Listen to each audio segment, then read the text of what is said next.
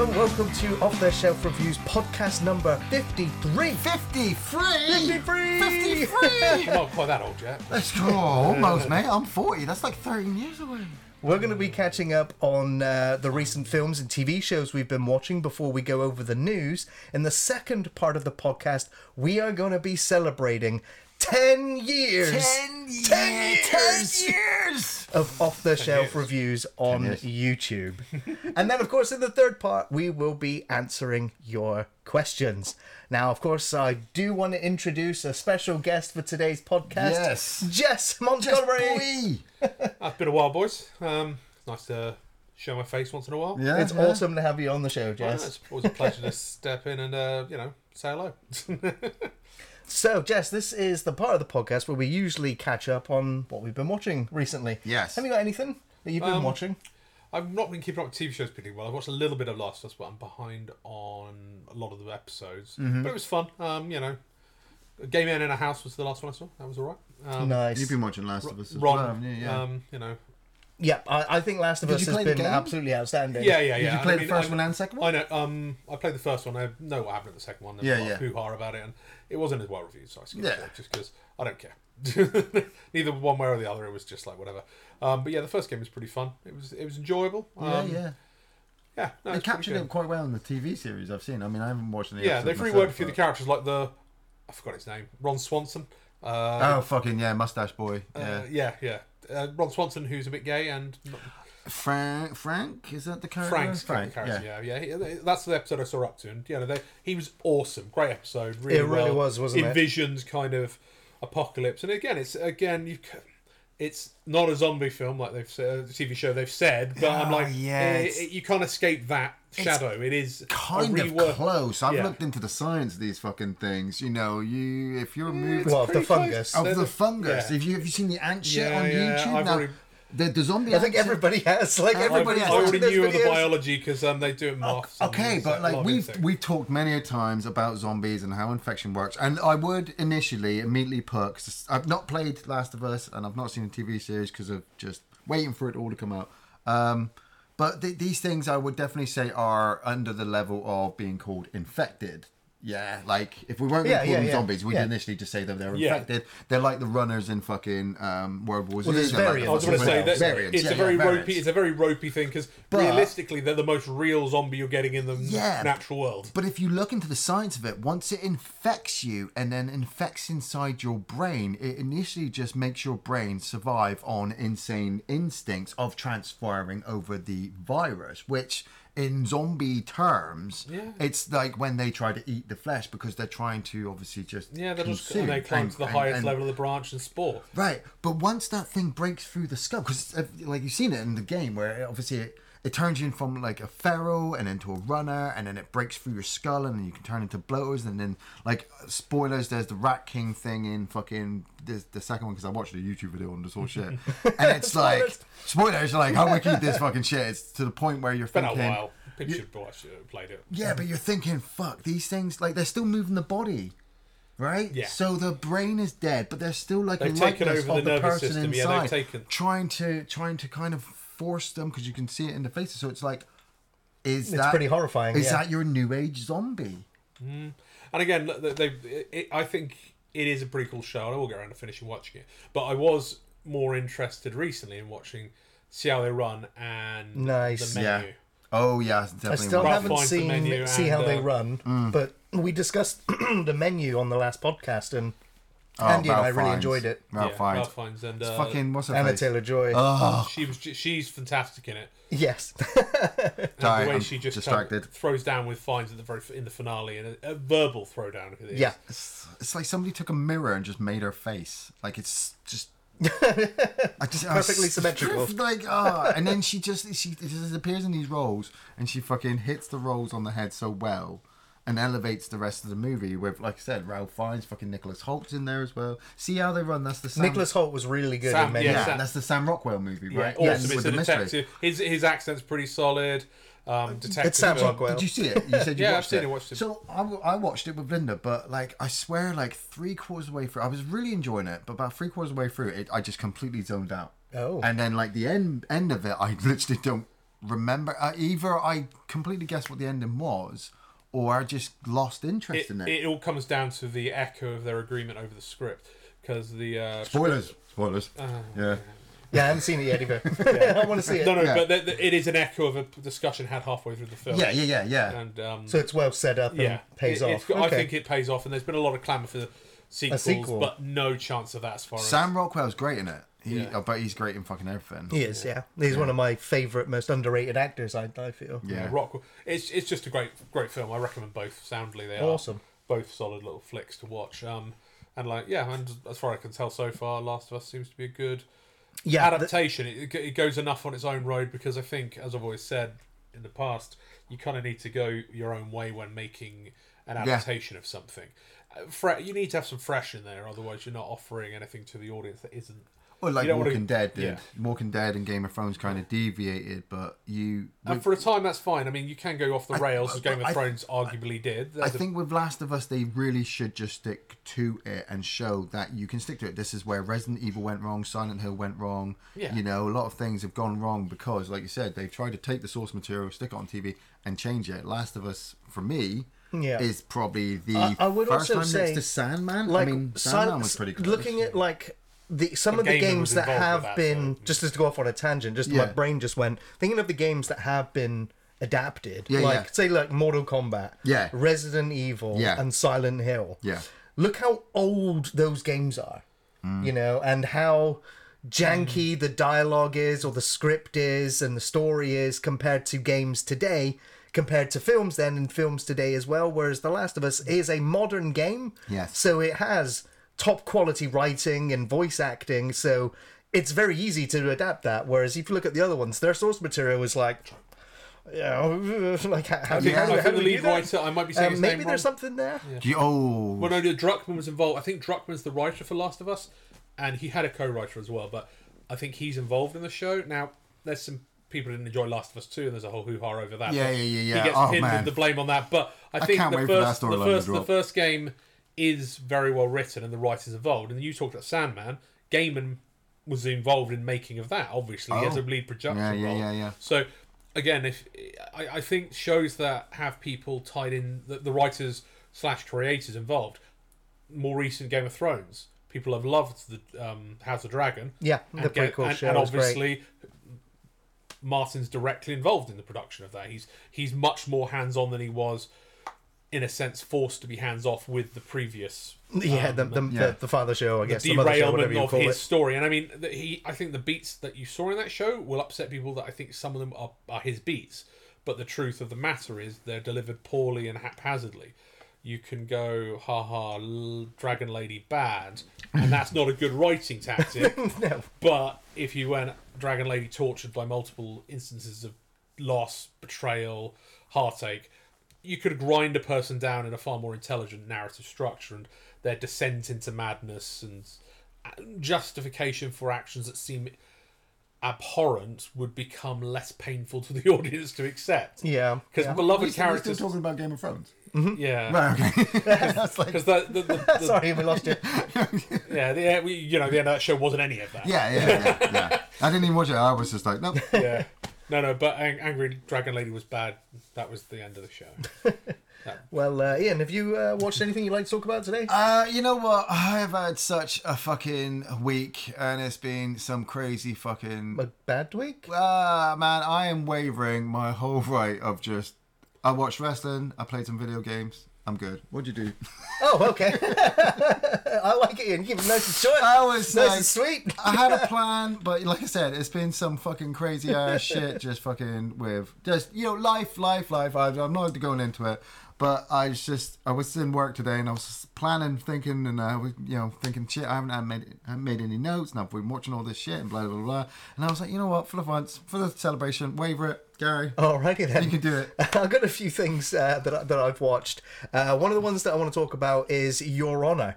I needed a Bryan Cranston fix. Oh yeah, I've had my Breaking Bad, and I've had my Better Call Saul, and then I had Ozark. And I was like, I need something else. And then I caught an image of Bryan Cranston with this disheveled beard, grizzly hair. He looked like a caveman. You didn't even recognise him because the poster's quite dark. And I was like, it's called Your Honor? I was like, okay, this looks like something interesting. And then somebody basically said it's like Bryan Cranston does Breaking Bad 2.0. And basically he plays... I'll just skip small spoilers for the first 30 minutes of episode 1. Yeah. He's a very respected lawyer. His son is involved in a hit and run where he accidentally kills the biggest mob boss's son, and he hit and runs and kills him and leaves. Ooh. And Bryan Cranston, the dad, tries to cover it up with his son, and thus Breaking Bad, because the more you cover it up, the more the police start to unravel and clues and hidden things. And the mob boss is going to come along. And of course, the mob boss is also trying to figure out what's going on. At the same time, there's also gang warfare going on. So, it's 2 seasons. The second season's on episode 7 right now. It's almost done. Once the second season's over, that's it. So it was only supposed to be 1 season, but it did so well. They went, let's do another one and end it. Yeah. So I highly recommend Your Honor. Bryan Cranston greatness, definitely one to check out. Next thing I want to talk about is a film that I've been waiting to see for so long. I've also been waiting the longest time for this director to do something. I'm a huge fan of Darren Aronofsky, have been ever since Pi, Requiem for a Dream, which I won't ever watch again. The Wrestler. The Wrestler, The Fountain. The Fountain, I wasn't the only one. I didn't mind Mother, but the only one that I really didn't like was Noah. Now I know Darren Aronofsky likes to do a lot of biblical stuff. Russell Crowe. That was a pretty badass movie. Actually, I forgot her name. Jennifer Connelly. I really fucking liked it. It was fucking epic. For me, it was the most non-Darren Aronofsky movie. Oh yeah, it felt like Gladiator director. It felt like a Ridley Scott movie. It really did. It really did. Maybe that's why I thought it was fine. It felt flat in terms of it didn't have that impact that I feel that every other Aronofsky movie is. Made my legs jelly after watching it. I don't think it's subversive, and that's the. No, it felt like a mainstream movie that he had to do as a favour or to make some money back, because his other films have always felt subversive, especially things like Requiem and so I finally got to watch The Whale, and obviously this is not just a Darren Aronofsky comeback, this is a huge comeback for Brendan Fraser.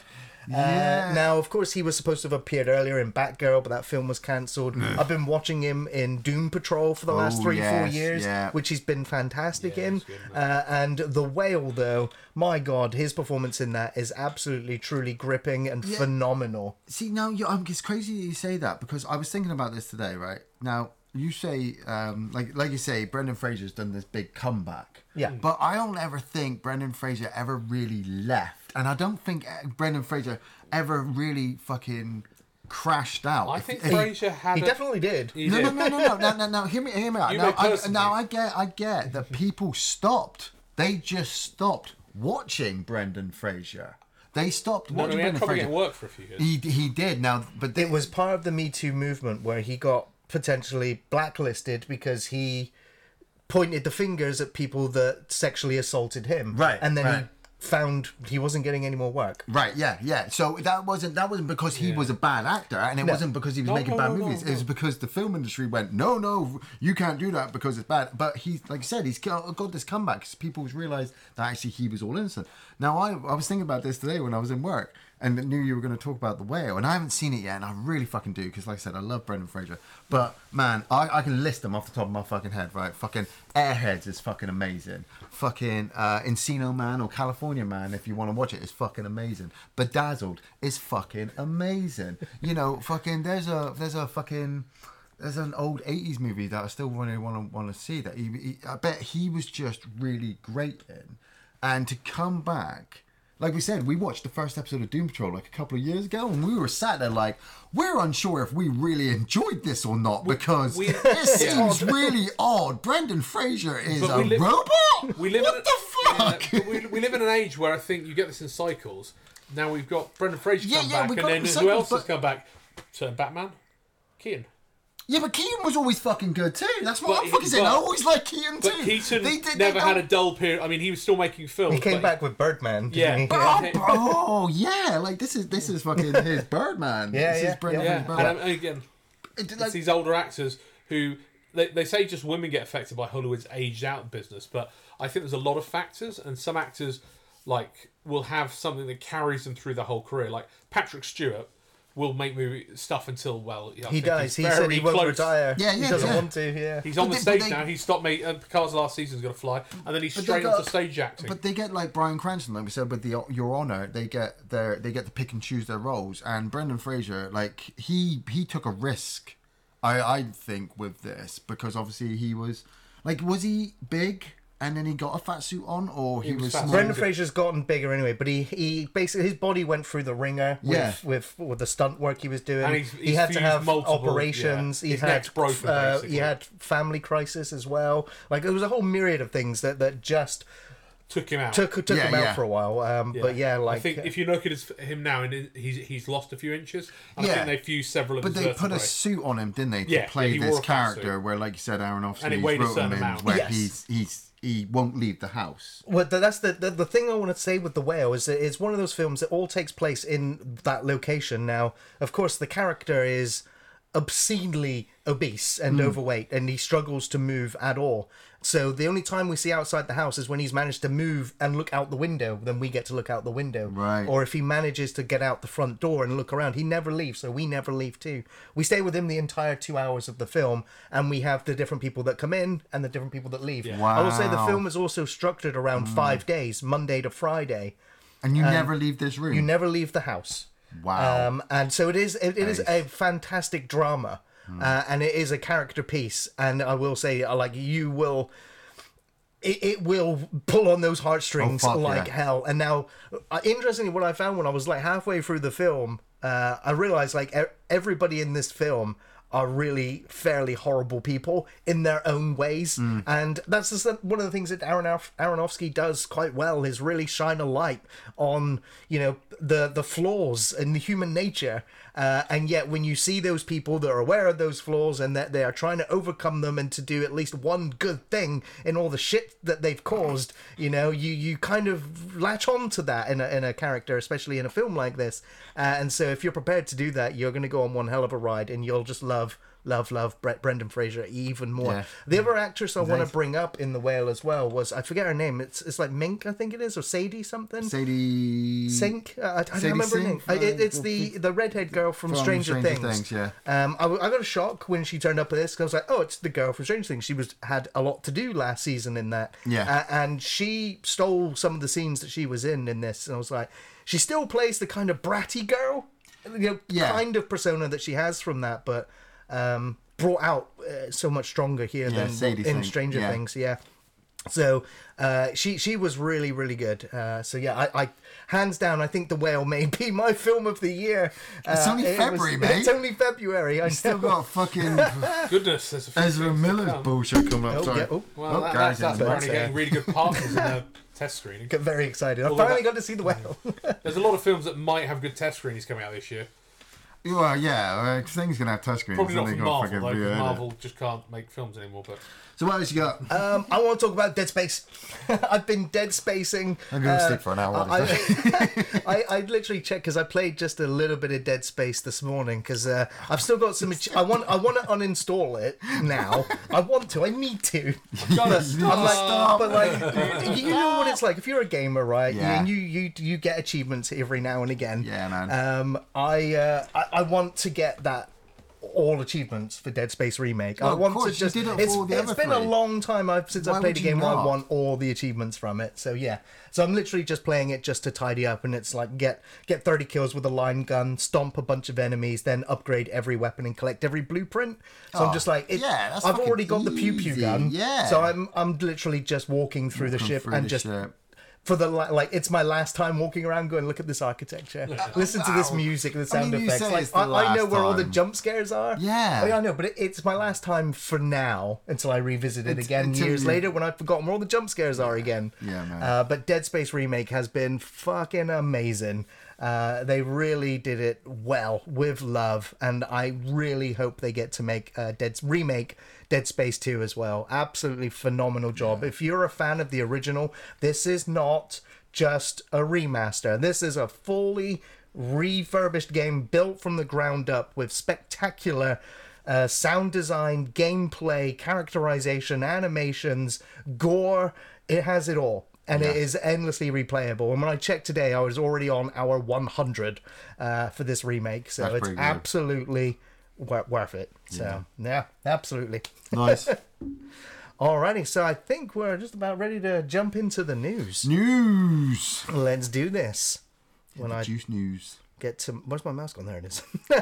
Well, sadly, we always do this at the beginning of the news segment. Yeah, if there has seems been to be a common feature of these podcasts. It has now, but I want to talk about Raquel Welch, who has sadly passed away at the age of 82. An iconic actress, made so by the glorious bikini-clad role in 1 Million Years BC.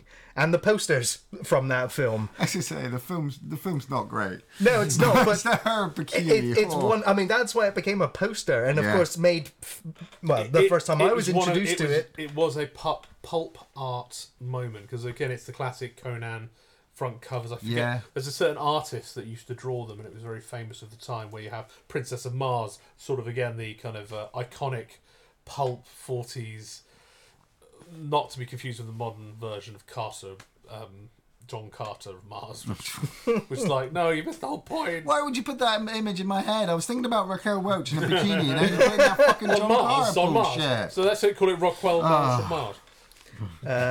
But her earliest role was in 1964's A House Is Not a Home, followed by a small role in Roustabout, which was a Elvis Presley movie. Oh, nice. But then she was made even more famous in 1966's Fantastic Voyage, and then of course 1 Million Years BC. But she also appeared in films such as Legally Blonde, Bedazzled, and The Three Musketeers. So yeah, absolutely an icon, and will be missed. The Shawshank Redemption poster. Exactly. When he rips it down, you're like, Raquel, hit the way. She hit the way. What a scene! What a moment! Yeah, it's a shame. It's a shame, but we live in a media age where you're kind of more conscious of all these people that were kind of icons. Well, nowadays, I mean, we're in that future age where we could actually just hologram Raquel Welch, you know, and just actually de-age her and just bring her back. Well, that's it. Did she give permission before she passed? No, if she didn't, does that even count if you just used it anyway? Can they steal your soul? It's rarely a podcast goes by where we don't talk at least about Marvel or DC in some capacity. Yes. And we're going to talk about the Flash movie briefly, as it has now been totally confirmed that it will be the last movie in the current DC universe, and it will act as the great reset before moving forward with the new DCU. The Flash film will arrive sometime in June this year, after a series of setbacks and reshoots and off-camera crimes. Looking at Ezra Miller.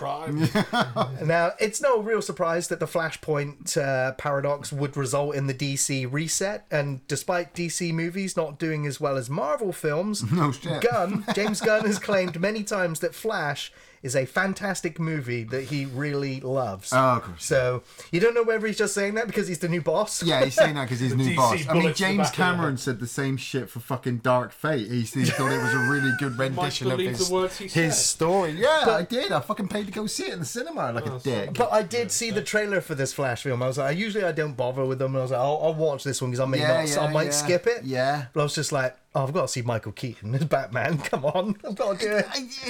Like, is Christian Bale going to be in there for a cameo? I read something about him, actually. He's actually stated in an interview that unless Christopher Nolan okays his use of his Batman, because in fairness, Nolan's Batman is completely separate from the DC. Well, so was Keaton's for the most part until now. No, kind of, because I mean, well, none of the other Batman films have existed in that world, but. Obviously, DC have more of a control, I'd say, over the Batman and Batman Returns. I mean, they could, if they wanted to, stick a picture of Val Kilmer in one of them and be like, oh, yeah, here's Batman who got old. But I mean, that's the point. The actor would do it. DC would jump at the chance to get Christian Bale. But if Bale's like, only if Nolan's got Ezra fucking Miller has fucking ruined this shit. Wow. It's like, you say right? Okay, we had this discussion a couple days ago.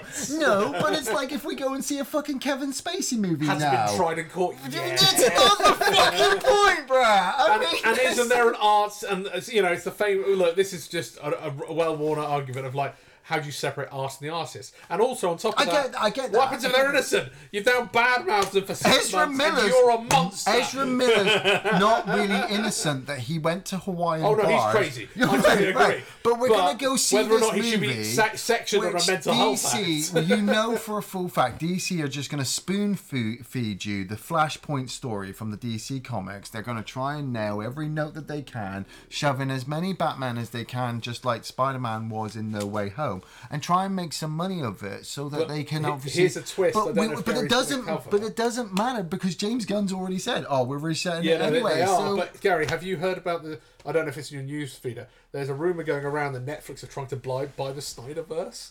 I wouldn't. No, I don't think Netflix are, but I think people are talking to Netflix to do. Because there were rumours that they came out after more recently when it was suggested. It seems like Netflix actually approached. I've heard that James Gunn's talked to Snyder, and Snyder's like, "Look, I'm busy doing all my zombie films and war films and other things for Netflix right now, so I haven't got time to go back to do superhero stuff what anyway." What is the Snyder universe, right? Like, what films are in that? What? Batman, Man of Superman, Steel, Man of Dawn Steel. of Fate, fucking Justice League. Wonder Woman. His Justice League. Yeah, his one. Not Whedon's Justice one. League. No, so, leave that alone. Wonder Woman, both Wonder Yes, Woman movies are yeah. part of it, and Aquaman. This, Yeah. And Aquaman this is 2, your Snyderverse. And Aquaman and Suicide Squad and... Do you know what's fucking bullshit? Do you know what's fucking bullshit? Is that we had a perfectly good, and I'll go on fucking record to say this, we had a perfectly good Green Lantern movie.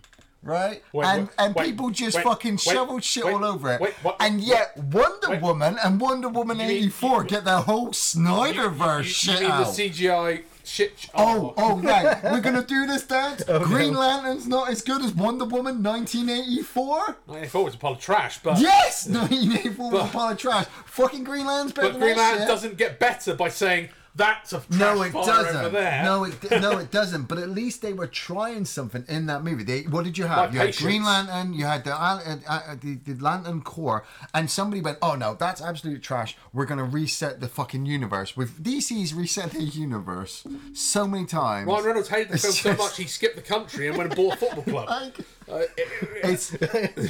I know you guys are really excited to go see The Flash, and I really hope you go to see it and really enjoy it, and it makes some money, and they get to continue doing the next kind of superhero movies in the DC universe. Yeah. But Marvel's like, oh, they are, but they and are. I'm like, okay. The stuff Marvel's pumping out is. Yeah. It's grey goop at the moment. It does feel great. Okay. I know you say that, and I know it doesn't make things better. Wonder Woman 84. Anything by Marvel makes that movie just look trash. Yeah, but I could go watch the films I watched this week, which were better than all of them. What Marvel movie would you watch Wonder Woman 1984 over? Well, any of them. Name one. Name a Marvel movie. What better than that you would watch? Guardians of the Galaxy. See, no. Wonder Woman. You have to watch Wonder Woman 84 than any other Marvel. Oh, you mean the other way? I don't want to. No, right. He doesn't want to. I think the better way to say is there a worse film in the Marvel pantheon? Yeah, like than Black Widow. Even Eternals. Actually, no. Black Widow is worse. No. Black Widow is worse, arguably. Black Widow is not bad, not worse than Wonder Woman 84. It didn't serve any purpose, and the problem in a combined universe where I'm watching something. Neither did Wonder Woman 84. She got, I don't know, she was gold in it a bit, and there was like that. Struggling, mate. Struggling.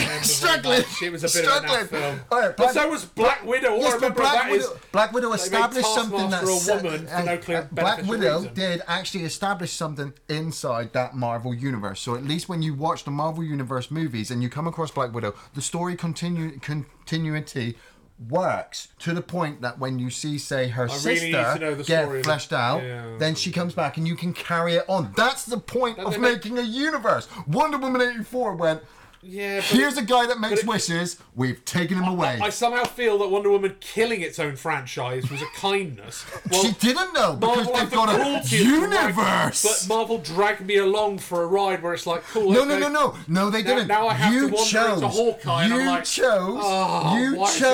you chose to watch how those they made movies. Wilson Fisk less interesting. All I want Kingpin to do is slam a man's head in a car door and split pots. You chose, like everybody else. chose. You chose to go to the cinema and watch a Marvel movie and then come out 2 hours later and go, that was a pile of shit. Same as I chose to watch Wonder Woman 84, but I chose to watch it because I knew it was fucking shit. I had to fucking watch it to be able to turn to people and say, it's still fucking shit. It's arguably why we do anything. That's the entire reason. Next news story. Now, this is a story that I promised to keep tabs on because I'm interested in when this finally does happen. Joe Cornish and John Boyega are still working on Attack the Block 2. Now, in a recent interview with Fangoria, Cornish explained that he was fairly busy working on Lockwood & Co. for Netflix while still working on the script for Attack 2.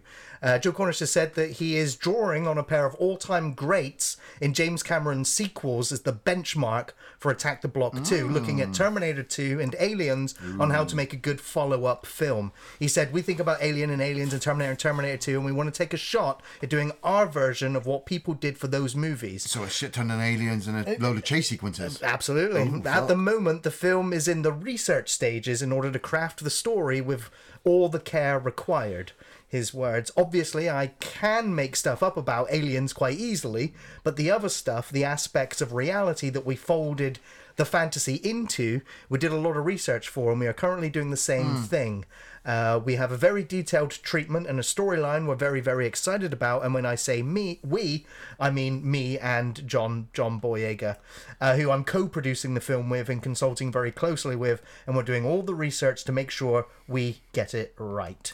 Now, what would be good, like, because Attack the Block is really good. It's really unique, but I don't think you can replicate the gritty inner city stuff. That's allowed. The alien was in the block tower, right? Yeah. Well, so now do the city. Yeah, that's what it sounds like to me. But then, like, I'm sat here and I'm thinking, like, National Guard coming in. What if John Boyega, like, you know, because in a weird way he's gonna bring his character back, but he's older now, and he's gonna be allow it, bruv. Yeah, allow it, bruv. So, like, is he gonna be coming out of jail and then the alien comes down, or is the movie gonna open up and they've already landed and there's been some fucking shit that's gone down?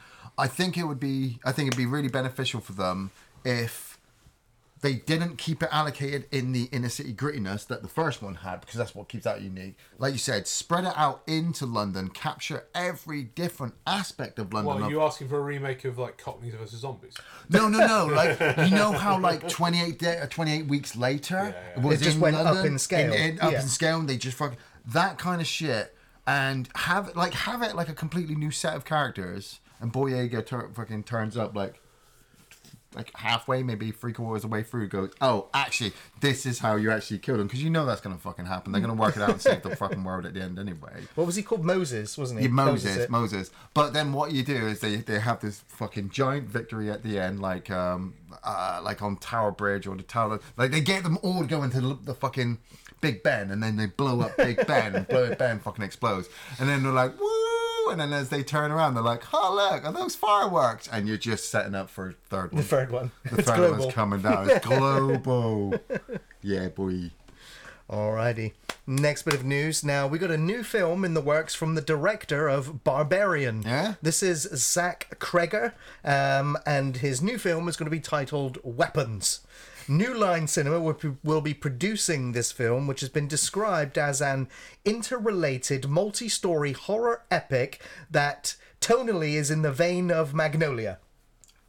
What, the Tom Cruise movie? Well, this Weapons is going to be in the vein of Magnolia. That's what he's using, isn't it? Yeah, but what I'm saying... Yes, yeah. Now, Zach Cregger has opted to work with New Line Cinema as they promised a theatrical run for the film and ensured that Zach gets final cut of the film. This is the quote. Zach proved with Barbarian that he can create a visceral theatrical experience for audiences and that he commands every tool in the filmmaker's tool belt. That was New Line's president and CCCO, Richard Brenner. He said, we couldn't be happier that he chose New Line to be the home of his next film, and we hope this is the first of many more to come. Obviously, Barbarian was huge last year, ended up on most of our best of films lists. So one director to follow, and now that he has a home at New Line that have literally said, you know, be an auteur, you get to make it, and we'll put it in cinemas for you. Like, as he said, it's another horror, right? Yes, it's an interrelated multi-story horror epic in the vein of Magnolia. Oh, I'll have to watch Magnolia again. And get an idea. Yeah. Yeah, but I mean, Barbarian was good, so I'm interested in weapons.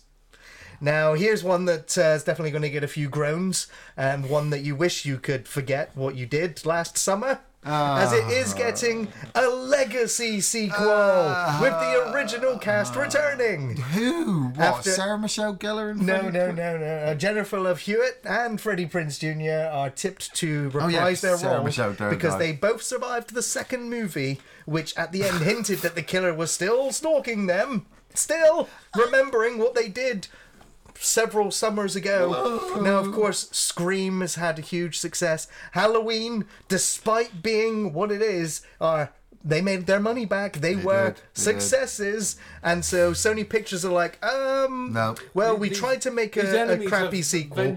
We had a terrible series. But okay, I guess we have to do it like everybody else does it. Why aren't they making another Final Destination? That's the easiest. They are still working on a sixth one to fucking do. And just keep knocking them out. Like, but fucking, I know what you did last summer. Like, the first one isn't very good. Like, Okay, so the premise is always, spoilers, the killer waits a whole fucking year. Wait, now he's waited 2 decades. To just sneak up on them with a fish hook and a fisherman's outfit and go, ah! I mean... Scary, isn't it? Will Benson. Will Ben's son. The killer was called Ben. And the guy in the second one who captures them all is his son, called Will. And his name's Will Benson. They actually wrote that in the fucking script, bro. Well, he says to her at the end, like, I'm pretty sure you didn't... How did you not figure it out? And she's like, oh, Will Benson. Ben. Son. Felt like just killing myself. Smash my head in my TV. Nordic families use that as construction in their name. Fuck, why do you do this to me? Why? No, it's fucking... I know what you did last summer. None of them are fucking Nordic. It's a naming system. And they based it in fact. It upsets you. I see that now. But unfortunately, it's still true. But it may be terrible. That's not denied. I'll give it a go. Fucking would, yeah. I mean, I'm going to be there for the latest Scream movie. I might as well. I mean, you watched all the Sharknadoes. Yeah, exactly. Do it, I'll skip. The new Scream movie doesn't look very good. It's in New York City. None of it looks very good. What in the name of Godry? I stopped after 3. I haven't gone back. Of them. The problem is modern remakes, and it is true. It's the postmodernist recycling of old ideas because there's no new ones apparently. And then it's just sold on the characters that they managed to establish. So Jenny Ortega's obviously done really, really well, and she's in the Scream movie. So they're like, let's try and sell it more. And I bet you she makes it to the end so that they can kill her off in the third one. And it goes back to see how they run because they said we're not doing a sequel. People are begging for a sequel to that film. They will do a sequel as soon as money starts running out. Yeah. Well, I don't know because the director said he'd like to do another film with all the actors and make it sort of another version. Another kind of ensemble cast essentially, where you kind of just have fun. And a lot of these, premier directors do that nowadays. Certain Bill Murray with my brain's went blank. Who's your artistic director? The artist. Budapest Hotel and Hotel Budapest. Fucking. Oh yeah, that guy. Paul Anderson. Yeah, and again he Wes Anderson. Not Paul W. Anderson. No. No, because you got Paul W. Anderson, then you got Paul Anderson, then you got Wes Anderson. All the Andersons. Mr. Anderson. Wes is that sort of thing. That's what they might try to do another one because it did have had the fingerprints of a little bit of a Wes Anderson film, but it wasn't too much of a rip off of that style that Wes does. But anyway, sorry. Next, okay, maybe a new story that might be worth getting excited for. We've talked about this one in the past, but Vin Diesel is finally gearing up for the next Riddick film, Furia. Furia was his homeworld. Fury with an A at the end. I don't know how you say it. Furia was his homeworld, because he's a Furian. Fiona. He's a Furian. Furian, that's right, yeah. Now, it's been teased for years, and it's been 10 years. 10 years! 10 years! Since the last film. Riddick came out in 2013. And now, according to Deadline, the story follows Riddick returning to his homeworld, a place he barely remembers, and one he fears might be left in ruins by the Necromongers. But there he finds other other Furians fighting for their existence against a new enemy. What? What? Oh, what? You've broken the Superman logic, which is the last son of Krypton, the last Furion. The last Furion was going to kill the Necromonger, and he killed the Necromonger, and then they fucked. And then he found some more Furions. Hey. We're going to Batman together, boys. We're going to get furious. And then I wonder if Riddick has family. I bet you the end of it, he'll raise an army. I bet you he'll raise an army just as the Necromongers turn up with Karl Urban, and we'll be like, "Oh, they're making a new movie," and they'll be like, "Nope, nope." And they can just make another Judge Dredd, because all I want is more Judge Dredd. Where's Karl Urban? Where's Dredd? Yeah. But yeah, Tui, the director, the writer, he said his collaborations with Vin over the last 20 years, they've created 3 movies, 2 video games, anime production, motion comics for the internet. And he said this new big screen event will see the return to Riddick's homeworld, and we finally get to explore Riddick's genesis.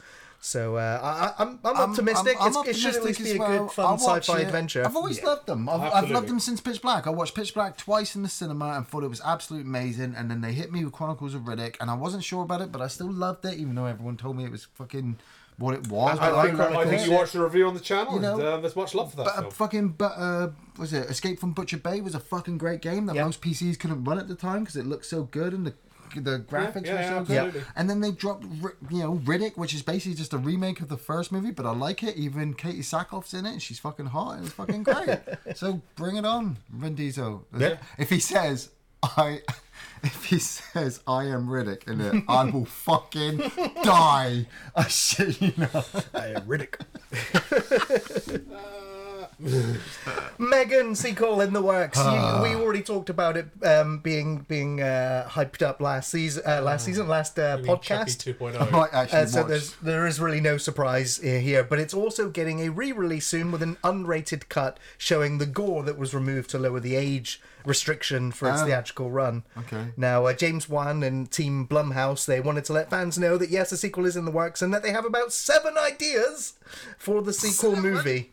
Megan 2.0 is already planned for a 2025 release in January. Yet the script is not finished. They said we've got to write the script. They said you've got to give us a little bit of time. He said the robot did it. He said the creative process suffers when you rush.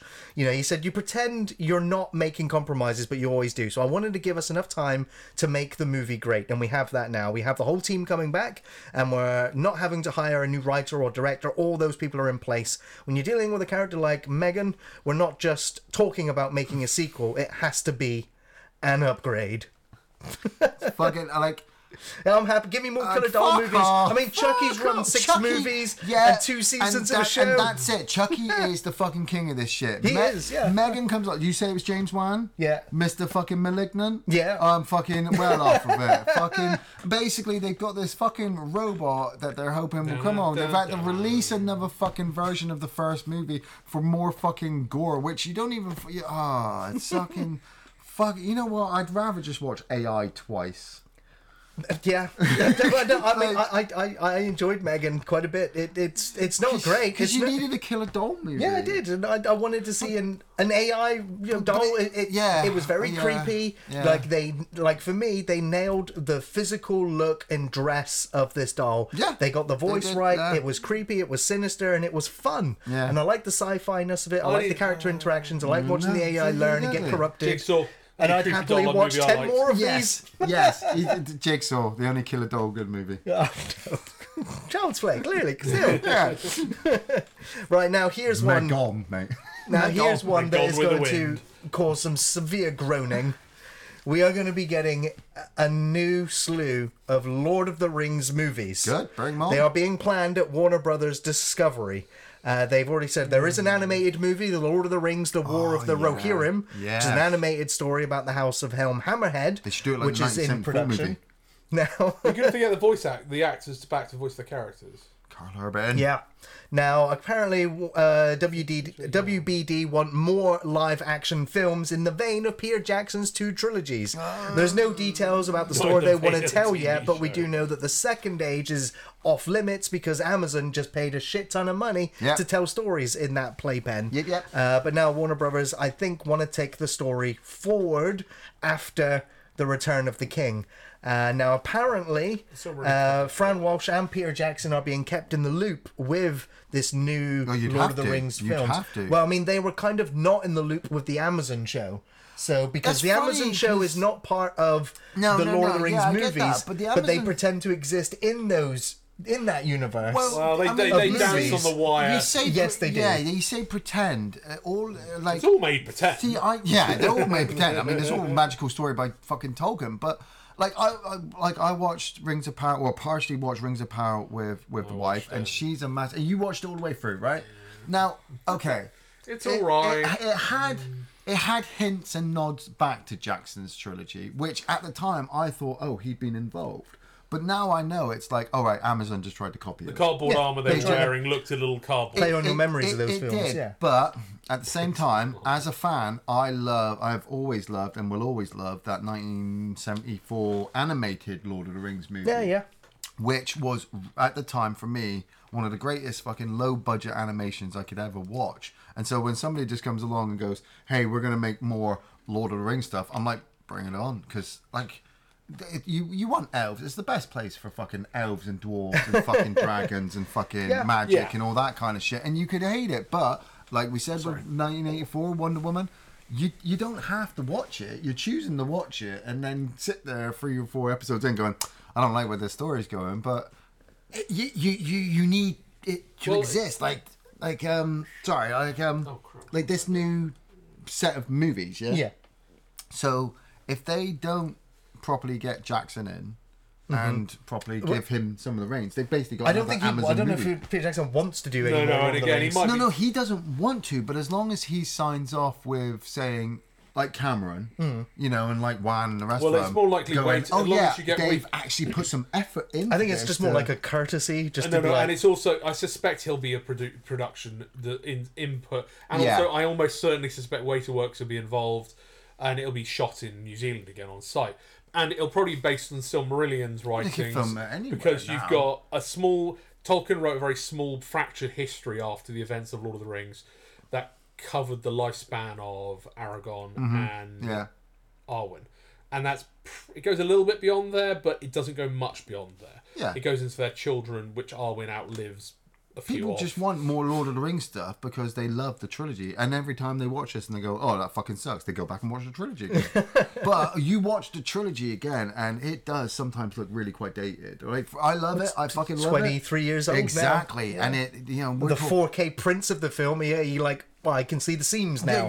But, you talk about cardboard armor and shit in Amazon. When you see the Ride of the Rohirrim come across the hill going down to hit the orcs, it's epic. It's still fucking epic. Don't get me wrong. But the tighter and more pristine you make it look in 4K, the more you realise it's still CGI, guys. Yeah, no, well, the way I've seen the making of all of it, because I've just watched it all to death. And again, they were using the same riders and then CGI them back. Yeah. Fill in the back. But it's still fucking ace. And that's the thing. A lot of it is authentic and still stands up because outside of those huge sequences, they minimise the use of CGI, which has given it a longer lifespan in terms of being a shelf masterpiece. Yeah. And because... That's why people complain about The Hobbit, because they used more CGI in that, but because that was easier to do, because of how long it takes to do all the practical effects in the first one, you know? Yeah. I mean, the stuff with, obviously, McKellen getting upset because he's having to talk to just green balloons instead of the dwarves, because you've got to get the size factor, it comes like, yeah, bring it on. What's next? Welcome to Derry. We talked about this again on the previous podcast, but now I just want to say that the Pennywise prequel series has officially been ordered at HBO Max. Okay. The series will be set in the 1960s and include the origin story for Pennywise the Clown. By all accounts, this is actually being made by the team that made the 2 movies and by those that just love the source material. Most of them in interviews have said that Stephen King's It, the novel, is their favorite novel ever. And so they literally feel like this is a dream project for them. So it's wonderful to know that it is being made with love and attention, so that it shouldn't wreck canon or anything like that. But that's the brace of the worst. They literally said in quotes, as teenagers, we took turns reading chapters of Stephen King's It until the thick paperback fell to pieces. He said, It is an epic story that contains multitudes far beyond that which we could explore in the It movie. So we can't wait to share the depths of Stephen King's novel in all its heart, humor, humanity, and horror. How old are these guys? Like 100? Like if I called up my friends when I was younger, like, what are you doing this Saturday? Oh, I don't know. Do you want to read a Stephen King novel back to back? The chapters. I'd be like, no, I want to watch Terminator. No, I'll be honest. There's those books are that book is pretty dark. Yeah, it's dark as fuck, but bruh, like even back in the 1980s, you'd have been playing fucking Atari and shit, not sitting going, and he reached up and he grabbed the boy and he pulled him in and he bit his arm off. Now it's your turn. Okay. And then you're just reading about the stutter fucking hell. And then you get to the chapter where they have to get out. Man, once you get to the fucking gangbang sequence, you'd be like, what you did? Like, don't get me wrong, like, I like the idea of doing the prequel to Pennywise. I think it'll work, but then it might upset some hardcore fans. But at the same time, they're missing a trick.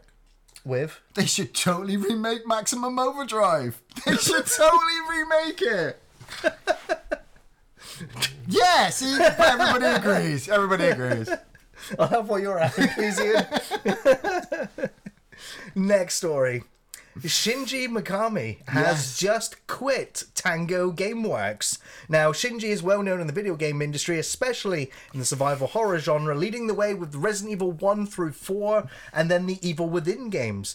And it looked likely that Evil Within 3 was being teased in a Hi-Fi Rush and also apparently in Ghostwire Tokyo, which also apparently did start out its production as Evil Within 3 before something happened and it became Ghostwire Tokyo.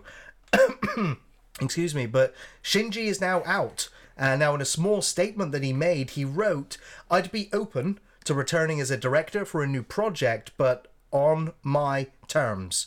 So there's actually been no reason why Shinji has left Tango Gameworks, but that seems like a big enough clue. Creative freedom issue. Creative freedom, yeah. You know who that motherfucker should hook up with Kojima. Right. Kojima's got the same fucking... the same problem with Konami. And maybe Shinji had this issue with Capcom before he left and then ended up with Bethesda. Let's make Resident Evil Japanese Metal can Gear. Be very rigid corporate operations. Oh, yeah. You work for 23 hours a day. And then But yeah, I mean, it's just sad. I mean, obviously he was the director for Evil Within 1, but he wasn't. He was the producer for Evil Within 2. Yeah. So I would have liked to have seen Shinji Mikami do Evil Within 3, but now if it seems likely, there's still hints, obviously, of Evil Within 3, so it still might happen. But now he will have no involvement in it at all. It looks like it's taking a Silent Hill turn because I mean, Evil Within 2 was like you played both of them. Yeah. But like you preferred the second one over the first one? I prefer the first one, yeah. You prefer I prefer his one, the one that he directed. Yeah, so and the second one has great moments, and it has, I think, a better story. But the first one is a better game. Yeah, but that's the thing, isn't it? The first one's a better game. It's more. But that's to me. I mean, a lot of people split on it. The second one I felt was a bit like The Last of Us. The second one was much more emotional. Yeah, I really enjoyed the story beats and the character beats, but the first one was such a mystery, and it was very linear, which I liked. The second one had all these open world bits, which was just like, this is not what I'm here for. Perpetual hell of them. Everyone wanting to have an open world game, don't we? Yes, or a live service. Yeah. One of the two devils bargains. Ubisoft will have both. Last news story for us today. Saw 10, or as it's being called, Saw X, has wrapped production. Both Tobin Bell and Shawnee Smith are back in a big way for this one, currently due for release, as always with the Saw movies, in October 2023. Now, Grutert, who is the overseer, or Kevin Grutart, who is the overseer for most of the Saw franchise, he said, "I hope we can use the title Saw X because this chapter really gets back to the roots of what makes Saw so special to me and everyone else who loves John Kramer's saga." Now, I mentioned this guy because I think he was the at least director for 3 or 4 of the movies. He edited those 4 movies. He was also co-writer and producer on a lot of the Saw movies as well. And in my opinion, the best Saw movies. What, Saw 3 and Saw 4? I think he was responsible for 3, 4, and 5, like the middle chunk of the Saw. Yeah. So when he died in number 3, and then obviously the 4, 5, such a cool, they kept the cop. They had the undercover cop leading up to the death of the wife. Yeah, that was. I'm a big fucking Saw fan. I've loved the fucking series since the start, but I loved it when they started to make Jigsaw this, this horror character. It was more I always just loved it. I was watching the fact that a man died in one film and his horror never ended. Well, the people, everyone was always saying to me, like, how the fuck are you still watching these movies? It's just torture porn. But I'm like, no, you're missing the story, because Tobin Bell, the Jigsaw character, he captures these people and makes them try to learn their lessons, because they're appreciate and reevaluate their life. There's a sadism to his lesson, but it got to the final chapter and his wife got taken out, spoilers, and then fucking Carrie Ewells turns up from the first one, spoilers if you haven't seen the first one. I was just like, okay, they've really cut it off then. That's the end. I'm happy. I'm happy that series is done. Then they brought back Spiral and Jigsaw and the other one, and I was just like, this is just trying to hit the same notes, and not doing it as good as before. Well, so if they bring him back, then brilliant. They will just need to stick to the dynamic that Jigsaw is dead. Whoever is doing it is a follower of his and is still living by his rules. You don't hurt innocent people. No character no person that they've ever grabbed in a Jigsaw movie is innocent. Every one of them is and I'm going to use a foul word now, a cunt, right? And by the end of it, you're like, I'm kind of glad he died. Like the acid guy, remember the guy with the fucking stick? What I like is the fact that, yes, they are horrible people, but you still kind of sympathise with them and then want them to overcome the error of their ways and actually become better people. Because of the terrible situation and you want them to get out of these horrible traps because you put yourself in them. No, that's the thing. That's the difference for me. That's what you do as a horror movie. No, that's what I don't do, because I would never be that kind of evil person. You're just like rooting for gruesome death. No, you're not. Because every person in there, like, sorry, not every person. Yes, everyone. I can fucking list you right now. The cop, well, the FBI agent. He starts taking out innocents. Now the FBI agent, the FBI agent wasn't killed by Jigsaw. He was killed by the corrupt cop. That's my point. The corrupt cop was masquerading as Jigsaw. But no.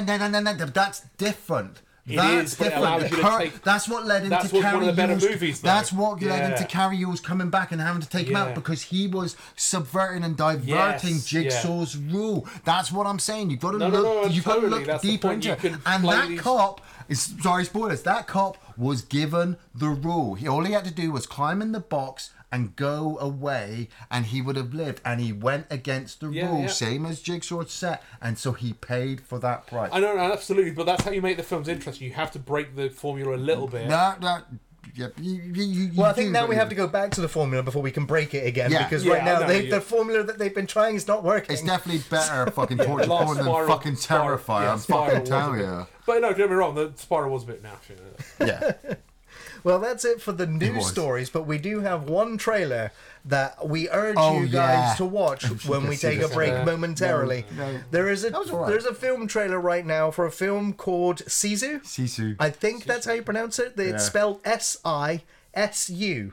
And this is from the Rare Exports filmmakers. Right. And now the trailer sells itself to you that if you love watching Nazis get blasted to pieces in extreme and brutal ways in a World War II John Wick style action film, this film is for you. This motherfucker, he gets caught by some German Nazi soldiers. They try to take his shit from him and he fucks them all up. There is a bit, is he launching off of a bike or a tank? I think so, yeah. He's fucking flying through the air, dude, with a pickaxe, and he sticks it into a bottom of a plane as it's flying over, and as it sticks through the floor, one of the pilots goes, I think we've got a problem. And you know he's just going to climb in there and fuck them up. He's going to kill them. He, like, in the trailer, he takes on like a fucking tank of people. Like, there's that bit where there's a German... Spoiler, sorry. There's a bit where there's Nazi officers like, how many mines did you put out there? Like, and the soldier's like, all of them. So you know there's a lot. So he sends 2 soldiers out. Blam, blam! And you're like, oh. Yeah, it looks insanely gory, filled with explosives, and it looks like there's some pretty decent action in there, so this looks like a lot of fun. It made me think that all these people he killed comes back in Dead Snow. Yes, it's a Dead Snow prequel. It's a Dead Snow prequel. Alrighty, so nice. That is the end of the first part of the podcast. We are going to take a 5 to 10 minute break, and then when we get back, we will be celebrating 10 years of Off the Shelf Reviews on YouTube by having a look back over the last 10 years. So hopefully you guys will stay tuned, and we'll see you soon. Don't go anywhere.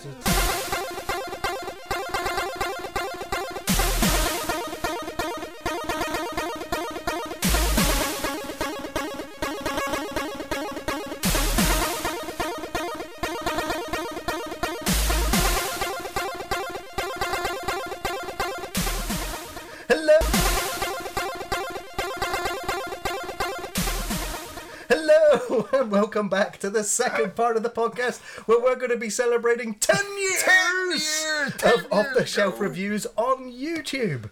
My God, Ian, we did 10 years. 10 years. It doesn't feel like it, right? Like the last 3 years especially have just like, oh shit, yeah, it is 10 years now. I mean, I want to say it doesn't feel like it, but like you said, the last 3 or 4 years, it's been like, oh my God, it's coming up to 10 years. Like the first 4 years was pretty fucking, they just kind of flew by because it was just work.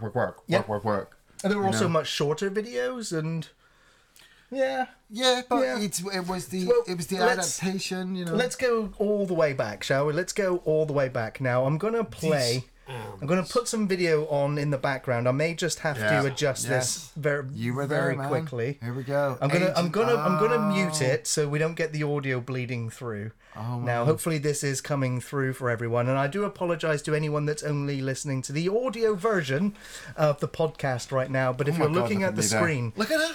You are going to see... Oh, my hair was still clinging on! The first ever video that was uploaded to the Off the Shelf Reviews YouTube channel, which at the time was called Hunter's Crow. Yes. Like, YouTube wouldn't even let me change the name. Well, when this video went up, we didn't even know we were going to be a review channel anyway. But this was the precursor to how Off the Shelf Reviews even got started. And for those asking, that is not me. No, that's not Gary. A few people have asked. Obviously, that's me. If that was me, and it's man. not. But this video is from 13 years ago. And I was at university. I was doing media arts. And in my third year of uni, I was doing a dissertation on Grindhouse. Yeah. In particular, Doris Wishman, yeah. which was one of the only female directors in Grindhouse directing almost softcore porn exploitation. Yeah, they were great. Made Wonder Woman 84 look good. And so, but I was fascinated because Doris Wishman, she was one of those directors that whenever it was the nudie scenes, she just set the camera up, hit record, and walked out the room and went, do the scene. Yeah. Somebody else will edit together. I'm only going to direct the acting parts. This bit, just do it. And I'll come back when you're done. She was a fascinating lady that directed hundreds of movies. And so I got fascinated by her. I wanted to do my dissertation on her.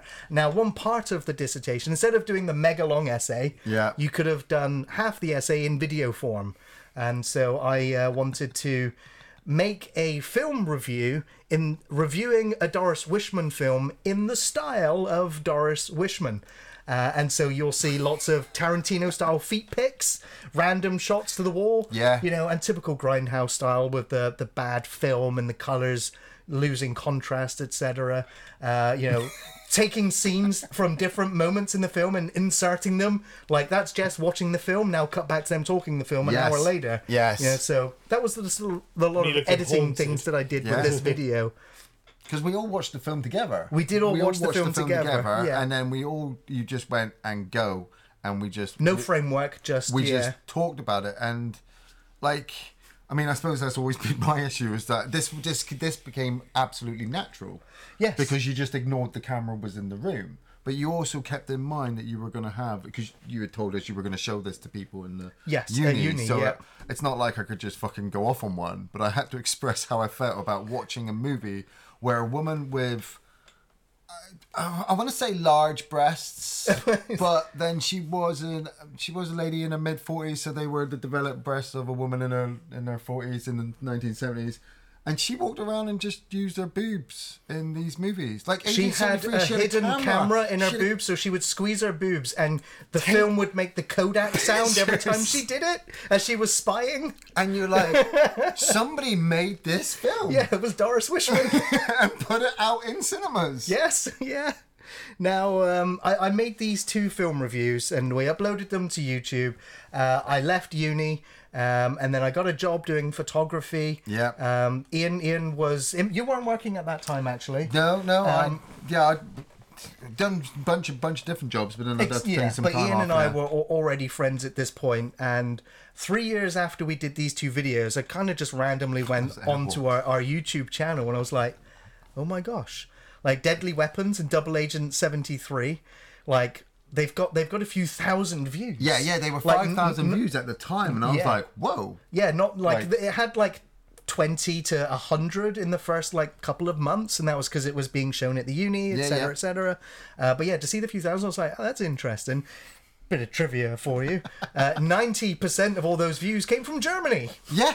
So it was like, interestingly, we've got a huge audience in Germany. I guess our audience there like Doris Wishman, or they like the films that she made.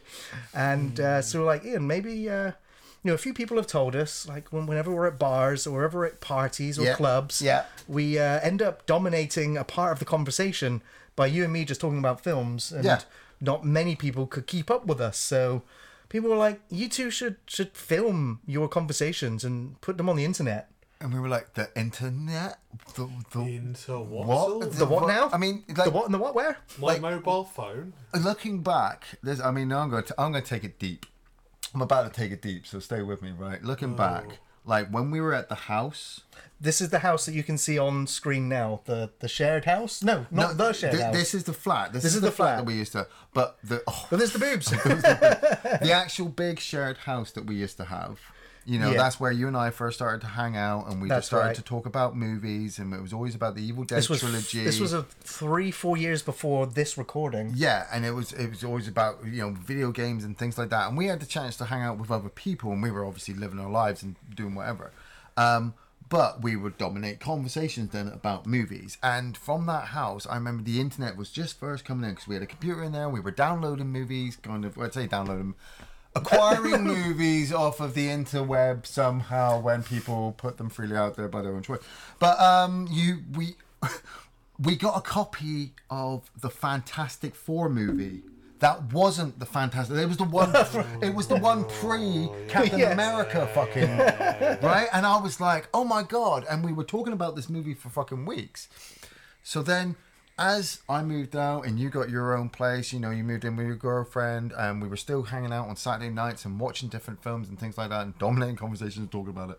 You'd see the internet and YouTube start to develop. Yeah. Film reviewers started popping up here and there. But only a few, but they were popping up here. Somebody was talking about this film and this film and this film and horror and sci-fi and this, that, and the next thing. And people said to us, yeah, you should probably do it. And we were like, how? Where do we get this? We need cameras, we need audio equipment, we need a space to record. We basically done this on a I got to borrow all of the equipment from uni at the time. Obviously, doing media arts, I had access to all the cameras, audio equipment, and editing software. So, now, granted, I also had a few holdover bits and pieces as well from the time where I was a technician. Yeah. So I'd acquired my own camera as well. But all of these early reviews were shot with a multitude of different cameras at different aspect ratios, at different frame rates, at different audio levels. And so some of the early edits on the channel are very, very rough. And I have to say now, like, obviously we eventually got started. The first review on the channel that actually has the thumbnail with off-the-shelf reviews on the thumbnail, doesn't appear in the video itself, was Feast, Our Feast review was the first one to have the off-the-shelf reviews thumbnail, and that one was published on February 28th, 2013. So we're kind of a little bit early. It's the 25th of this recording. Yeah. So thereabouts was the first 10 one. years, man. 10 years ago. Did we do the trilogy? We haven't done the trilogy. We only did the first one. And I watched a part of that Feast review and I was like, this is terrible. This is really terrible. Part of me was just like, unlist to the video. That's my Hulk mug. That's my Hulk mug. It's still alive. And you probably also saw this mug in the videos that's playing as well. They've survived years and years and years. That is the Hulk mug that Gary got me from Universal Studios when he went over to America with his dad and his family. That is a well-travelled mug that's seen 10 years with us. Yep. I mean, I love watching this. Like we said, that's Dan and I can't remember Sam and who's and the Dan other? Turner. Yeah. And just old uni friends. Yeah. Smoking so much because that's what cool kids. It's indie, isn't it? You know, and. We're not in a bar, so we can. It was always in my mind that the essence of off the shelf reviews, or just off the shelf, was this: 2-3 people sitting around having a chat, because that's basically what people do. And our basis was we would take a film and we would chat about it. You know, but while you're watching the development of the internet and YouTube and all these reviewers come out, you know, you got obviously Angry Video Game Nerd, Angry Joe. You know, so many professionals were coming out with so many good cameras. You know, and you're watching it in America. Was it that guy with glasses? Yeah. Fucking. You know, you're watching it in America where people were just throwing money at these people. You know, we're still doing it 10 years later. People are still throwing money. And we're like, okay, let's get off the shelf out there. Watching those numbers. Oh, it was very slow going, wasn't it?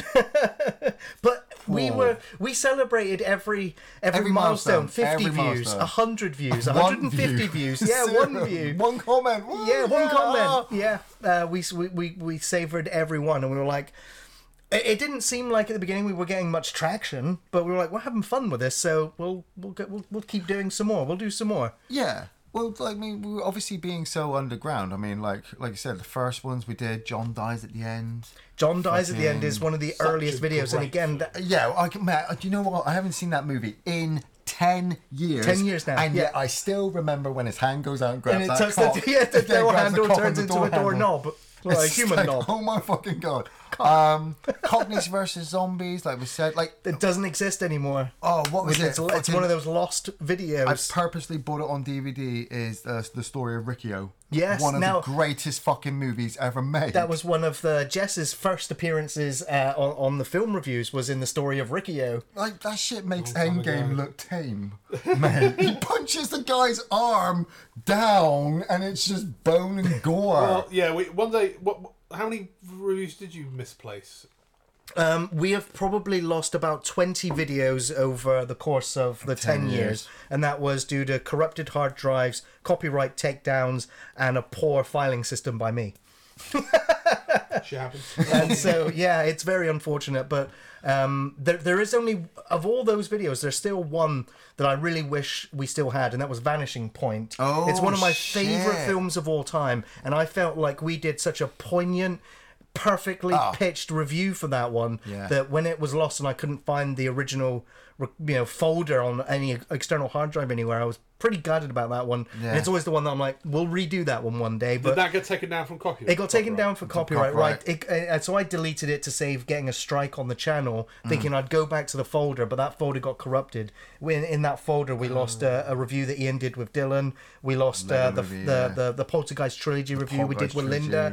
We lost the V for Vendetta review, which never even went live on the channel. Never even went live, and that one's lost. That was crazy because the V for Vendetta one, we were aiming to get it up for the 5th of November as like a fucking celebration, and funnily enough, it went up. It got copyrighted by YouTube. They're like, you gotta take it down. So we were like, okay, we'll go back and work on it. And then every time we were trying to get it past copyright, they were like, nope. And we were like, hang on. I was like, hang on a minute. This seems suspicious. Like, we can get anything past them, but V for Vendetta is taking such a hit. We might as well have just put, we might as well have not, you know. I don't know. I think there may be something in there where you could just do all of these lost reviews in one kind of conga line of reviews. Oh, mate, we could easily. But Gary has to have the thing is, they would not be the same. Yeah, if we did a conga, they would not be the reviews that we do every Thursday. They can't be that. They can't be that. Like watching Vanishing Point, like Tears in the Rain, Gary. Like watching Vanishing Point again and doing another review again, we'd hit it fucking nails on the head because Vanishing Point is just fucking ace. Like I love it. Gary loves it. We'd watch it again and give it its own thing. I think it'd be nice just to go. Here's the 20 lost reviews. In one sitting, in one video, and I'm trying to get it within when we 40 minutes or 20 minutes. First, what was it on the sofa? Yeah, the sofa. Yeah, you know, we were sat there on the sofa doing that. Like like I said, when we did the trilogy with Linda, Caroline, we did a montage in the Poltergeist 3 video. The first one's great, the second one's awesome, the third one sucked dick, but we had an amazing montage of just all the Caroline shout-outs in the film. Now, I just want to take a small pause moment here and just play back a video and share some memories. This video I made it unlisted about 5 years ago. Right. Because I started to feel a bit cringy. Like, knowing that this may be the first thing that some people see on the channel. I was like, maybe it's time to hide this one and redo a new one, or not have it at all anymore. So if you'd just like to take a moment, we're going to go and cut away to this old chestnut that some of you, if you've been around on the YouTube channel long enough, might remember this.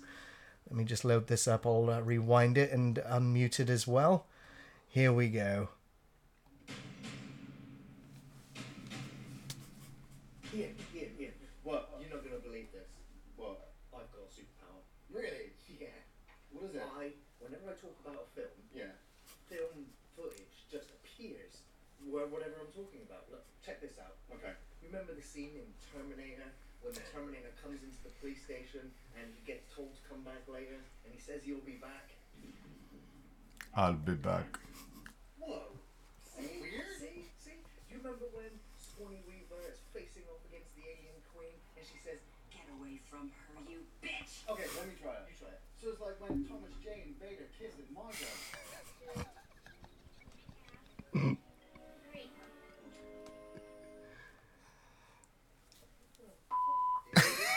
Powers for something good. With great power comes great responsibility. So what? Like we should, bring peace to the world and show them that there's more to life than films and stuff like that. Yeah, we should review movies. Welcome to Off the Shelf Reviews, everyone. Ace. What a blast from the past. Fucking both ace. in our white shirts. I don't think we ever both wore the white shirts in any actual film review. Yeah, I've worn mine quite a lot. I've worn it out. I actually need to buy a new one. Yeah. Well, I mean, I've got my face one, which obviously I absolutely love. But I don't want to blow my own trumpet, but I was the one who choreographed that one, didn't I? You did, yeah. I mean, we had to come up with an intro video. We had to obviously expand and put something together, and we thought about it for fucking ages, doing up all this ideas. like we've been messing around with that zombie idea for ages. There was a zombie idea we wanted to do back at Gary's old flat, where it was a case of like we'd go out, get movies, and come back and review them during a zombie apocalypse, but we couldn't. We didn't have the time. We didn't have the budget. We didn't have the cameras. Needed money to do zombie makeup every week. So obviously, coming back and trying to do an intro video was like, well, we're just gonna have to do something like what? And I was just like, look, let's just sit on the sofa and we'll just fucking. You'll come in and you'll start talking to me, and this is what you're saying, and we'll just put footage up like what we do, and then you do this, and then I'll say something, and it will just be a joke. Yeah. Oh yeah. Okay. Let's do that. And we did it. We threw it together. Yeah. And the backing scene was because I had a wall of DVDs. Gary had a wall of DVDs. There's still 2 boxes of DVDs and Blu-rays unpacked. Nobody watches them. They're collecting dust over centuries. They're safe. They'll gain value. I think it's a long-term investment. And if you look at the top, they're off shot right now. There's a monolith to the avarice of our love for collectibles. Well, that's it. We just had this idea, like I said, of trying to review movies, and I remember as well, like we initially were just going to just do horror, because that's what kind of we liked. But then when it became the idea of, well, first off, we can't just stick to horror because obviously Terminator, Aliens, things and like that. I think I butted in and went, look, now then I'm happy to step in and do a review, but I don't just want to review horror. That's it. I'm a man. I love. Well, we all love all. Sorry, Jess. Well, we love. No, but all I gave you was Lovecraft horror. Yeah, no, I love Lovecraftian horror, but we have reviewed other films. Yeah. Weird and wonderful and strange. Like Gary and I always discussed that it was great that the two of us could talk, but I also like the idea of having a third. Yes, if you go back to our earliest videos, we had Jeff Connett, John Cohen, David Binmore, Justine Hardy, Hannah Hawkey, Jez Montgomery. Yeah. I think one of the all as regulars for the first year. It was Ian, myself, and a guest. Yeah. I did feel that at a certain point now, because this is a low-key production, I always felt it's better it was just you two. And that's why in many ways I said to it early on, I didn't want to... that's where the dynamic lay, but, I like the idea of getting a third in, but only on certain starring, things. Like I said, when Gary was saying, like... And now and then, if you don't want to... trying to convince Gary to do any movie that wasn't, in this category of... I'm watching this, dude. I'm only watching this. I'm like, okay, but if we put it out on YouTube and try to get traction and attention from people, they're going to make us want to watch some fucked up shit. I mean, Serbian movie had fucking dropped and everybody was talking about it and we still hadn't done it in 10 years. And I would wrong word, sorry. I would rip that movie apart because certain movies should and shouldn't be done, and trying to convince somebody as well to come in to do a movie, like trying to get Andy in to do The Black Hole. Disney's Black Hole, dude. Oh dear. Yeah, I mean, yeah. I just want to quickly throw out some numbers as well. After the 10 years. 10 years. As of the 25th of February 2023, we have 532 review videos in the movie playlist folder.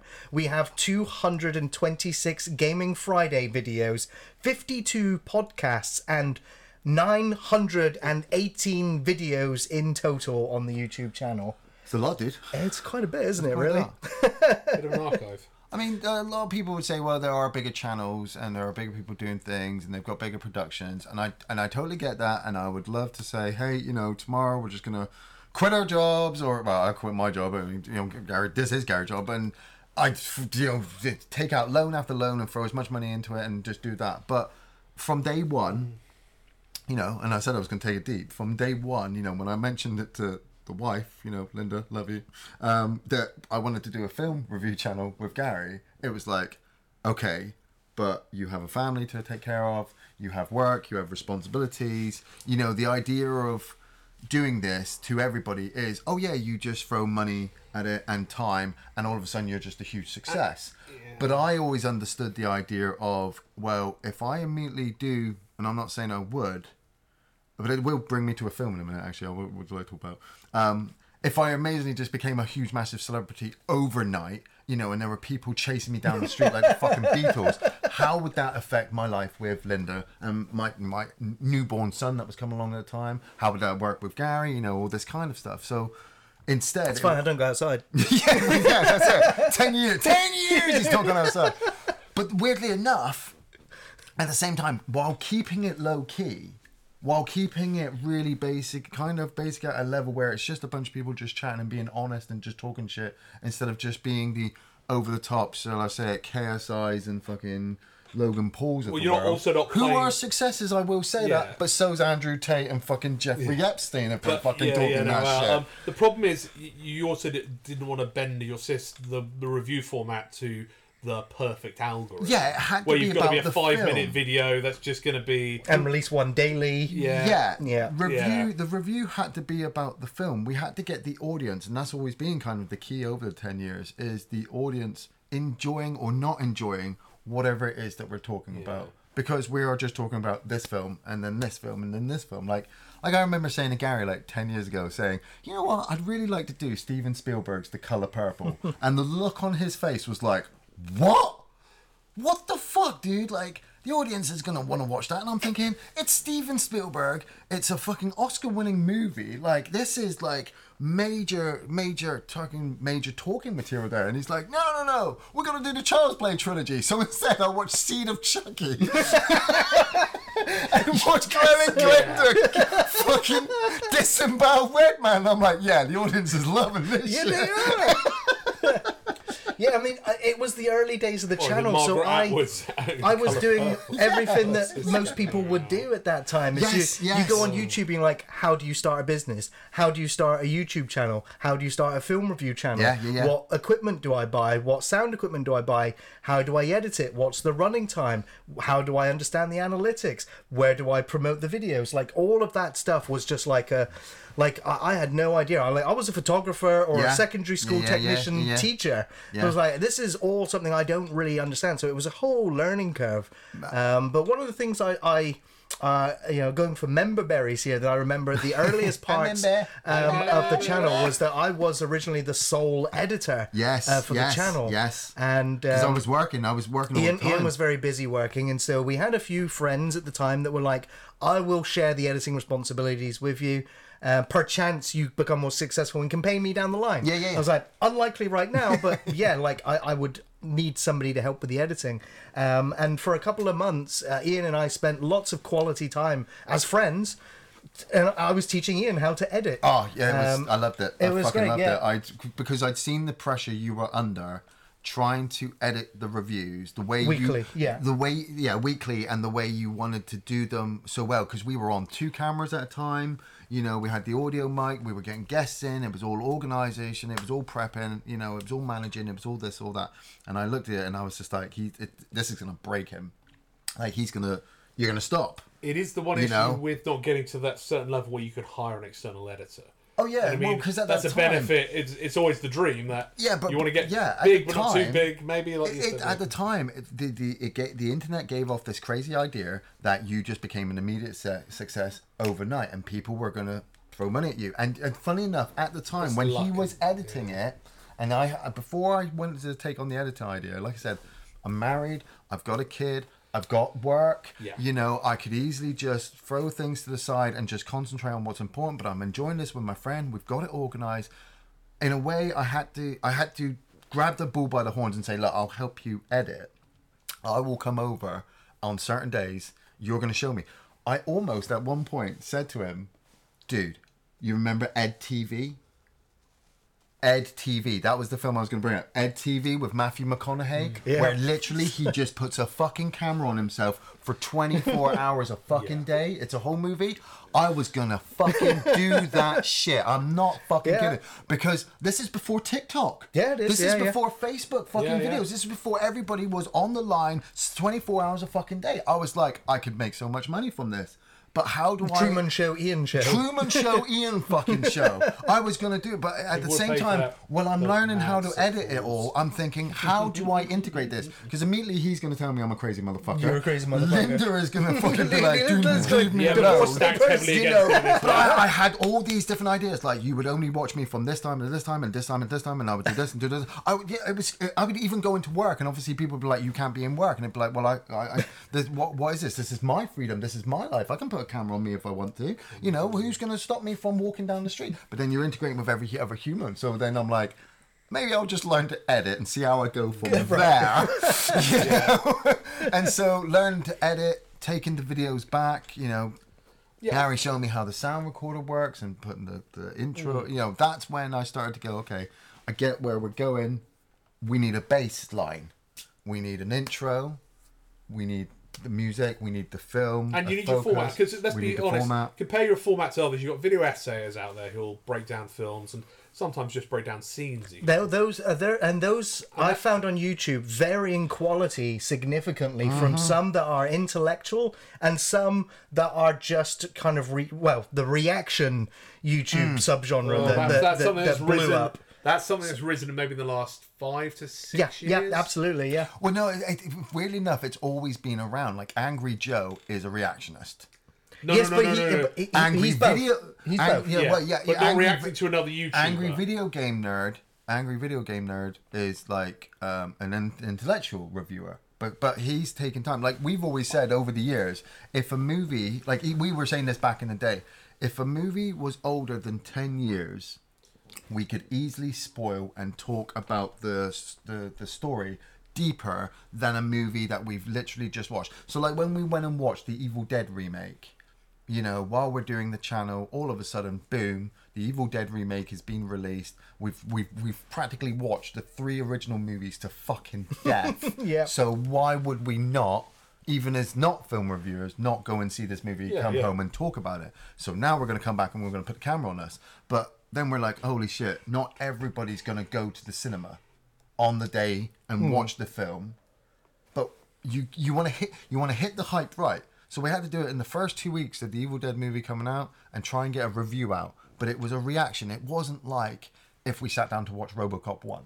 Yeah. That we've seen since we were like fucking 12 Well, an years analysis allows you to speak more freely of the details where you actually... Yeah. Also, those video essayists, they usually do one video every 6 months. Yes. You know? Yeah, the top tier ones where you talk about the real cream of the crop. Those guys... And I think I'd seen it before. It came up for Venture Brothers, a show that is getting a final movie apparently. Yeah. It is very good. It's been out for a long time. I love Venture Brothers. It predates the channel, I think, because it's one of the longest running Cartoon Network. Yeah. Venture Brothers crazy. It's the first animation style was like Ren and Stimpy art style. It wasn't quite that crazy, but it was a similar quality, if that makes sense. Early Ren and Stimpy. I think it must have been 2000s. It must have started. But anyway, reaction videos. But the point I'm making is somebody did a beautiful essay on it. Yeah. And again, it was like an hour love poem to that show. Yeah, and that's the crazy thing as well with length. Is like people will say, "Oh, I'm not going to listen to you talk about Adventure Brothers for an hour." And it's like TikTok, somebody will listen because they are a fan. Good enough, there'll be an audience. Well, not even that. Somebody can be a fan and go right. Like nowadays, especially with technology the way it is. Like look at us now with Twitch.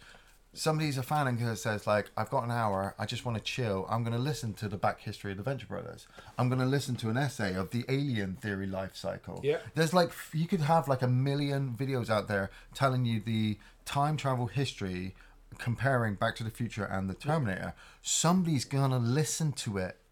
Somebody's going to take the time to put it down and say, I'm going to ingest it. It was the myth in early YouTube, and like we said, there's certain ways to get the algorithm to play your game. Because the algorithm... The algorithm's a fucking cunt. But it is. I'll fucking tell you. No, but it is. Don't do to me. I play the algorithm every fucking week. It's about the 2 minute... It thinks it's about 2 minutes, but who's the most successful podcaster in the world? Joe Rogan. And he runs 3... No, don't worry about whether or not you like him, but it's a 3-hour podcast.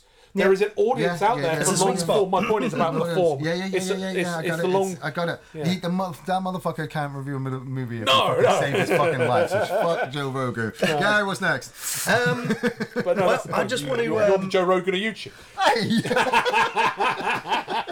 Just going to talk briefly again about the history of the channel, but those earliest film reviews, like John Dies at the End, Feast, and a couple of others, Cockneys versus Zombies, some of our earliest film reviews on the channel were before we were actually partnered with YouTube, so those videos were broken down into 10-minute chunks, which was just a pain. So some of the reviews ended up just being 10 minutes long. And we felt like we had to rush and condense everything we wanted to say in those 10 minutes. Eventually, once we got over 1,000 subscribers, at that time we were able to partner with YouTube, set up an AdSense, which, you know, it took like another couple of years before we even got our first pay slip from AdSense. But then we also set up our Patreon page, and lo and behold, the first few Patreons came in, and up until that point, Ian and I chose the film reviews that we would do. So, you know, we chose like Demolition Man, the Flight of Dragons. We argued week by week what we wanted to do. But eventually the Patreons took over the channel. That was the way we intended it. It stopped us arguing what we were going to do. It didn't stop us arguing. No, it didn't. We look at the list and we go, we're going to do that? Okay, but we should probably do that first because that'll make more sense when it comes around. Trying to keep... Because it's... Like, I like to think we've had seasons. Yes, over the 10 absolutely. years, Yeah. I like to think that we've had seasons. You definitely have had phases. Season 1 was yeah. at the set that we looked at earlier on video. Yeah. Season 2 was on the orange sofa, and Season 3 is you and me on the chairs now with the spine of DVDs in the middle of us. Yeah. So who knows where Season 4 will start? Oh, yeah. And the new set. Well, currently Jess is in the process of buying a house that I live in. We'll see. So there may be a future set. I have always been looking at trying to get another set. I am actually decorating my dining room at the moment, so we might have to look into sorting out that green screen finally. No, I know green screen backgrounds are horrible. And so much extra work. I so want to do that bit from Wayne's World where it's like, we're in Delaware as an intro. Because we haven't even done Wayne's World. We haven't even done Wayne's World 2. We haven't done the first one. No, and this is where I phase out of it. Like, I like Wayne's World, but it's not what I consider the best of. Yeah, but no. But Bohemian Rhapsody scene was about it for me. My point being, like, over 10 years and what? How many did you say? I know you review variables, films and stuff. Honestly, as a film reviewer and an entertainer, I've been here. We haven't even scratched the fucking surface. And you never will. We won't. But that's the brilliant. Well, we will. When are you doing Cocaine Bear? We will when the BBC and Sky and Netflix all come knocking at the door, going, "Man, you guys are fucking some badass reviewers. We need a film review every single day." And we get up at 9, we review. But mate, I tell you, we've got it down to a system now that if we had time, we could probably get a review out every 3 days. Well, no, because obviously there's a system that hire an editor, it'll take less time. Now you say that. I do edit, hire a team of so editors. I know. So you can sit there and say hire a team of editors and all that kind of stuff. I do that. There's heart. You've got to put heart into it. That's my thing. Yeah. You've got to put heart Honesty into it. as well. Honesty. That was one thing we've always said. We're not kowtowing to whatever the popular opinion is.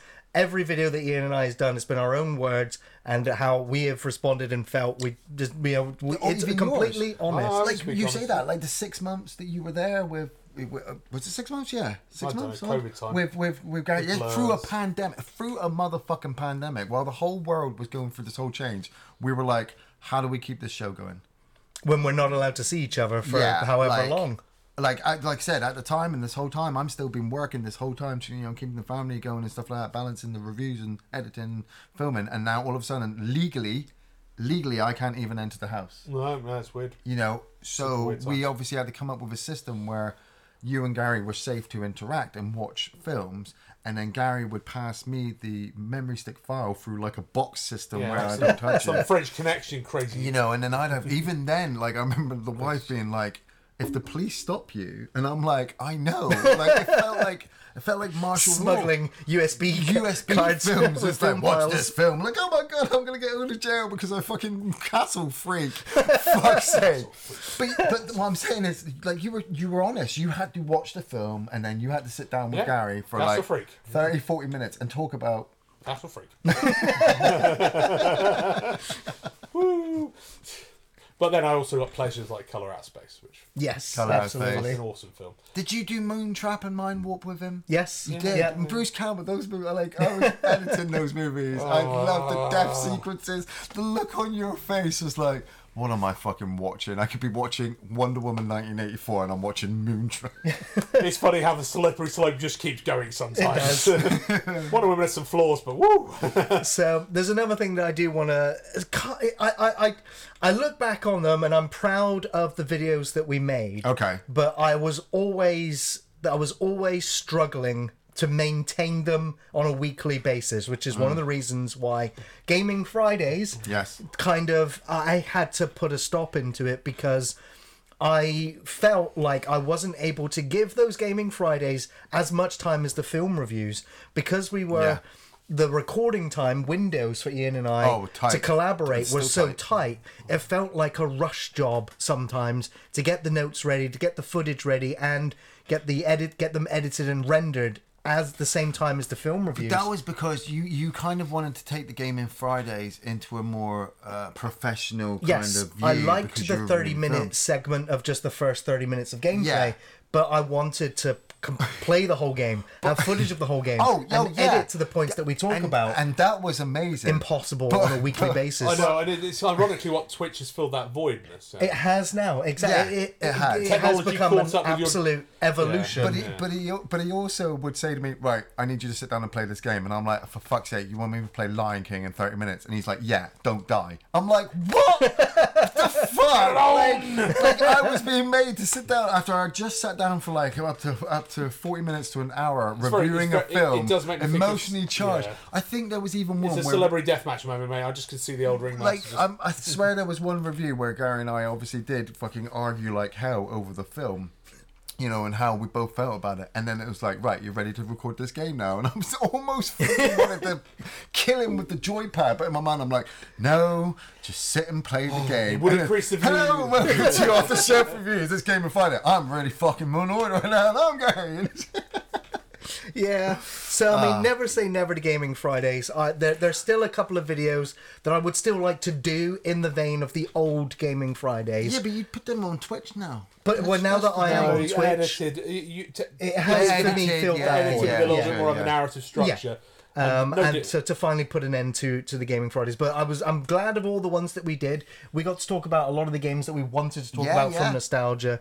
I also remember we did a lot of what we called the Sequential Saturday. Which was a 30-minute episode every Saturday, playing one game start to finish. And we played The Thing through, Shell Shock, Predator, Alien Isolation. Shell Shock crashed. It kept crashing at one point. Give it up. We started Catherine. Catherine was a classic.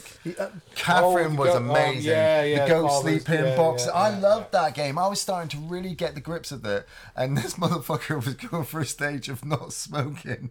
And I'm like, oh, okay, you don't want to keep swapping. Because, like I said, he's making me play. And I'm like, dude, you need to play as well. And he's like, you know I can't play. And I'm like, oh, okay, but I can't keep playing because like we need to make you've got to if you want this video to keep going. Yeah, we need to make this fun. We need to. And he's just like, oh, fucking trying to game.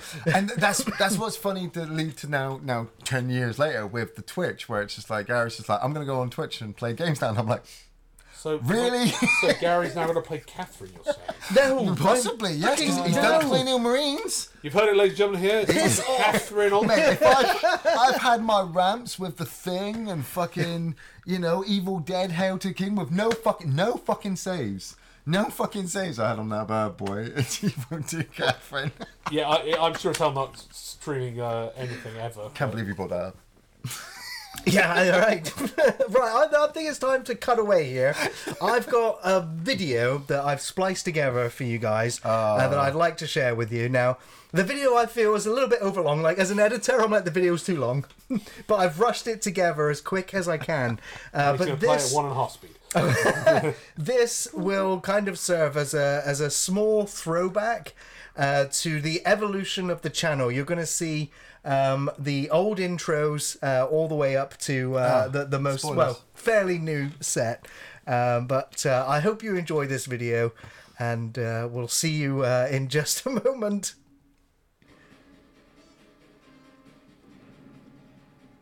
Hello and welcome to Off the Shelf Reviews. I'm Ian and I'm Gary. Hello and welcome to Off the Shelf Reviews. It's your hosts Ian and Gary. Hello.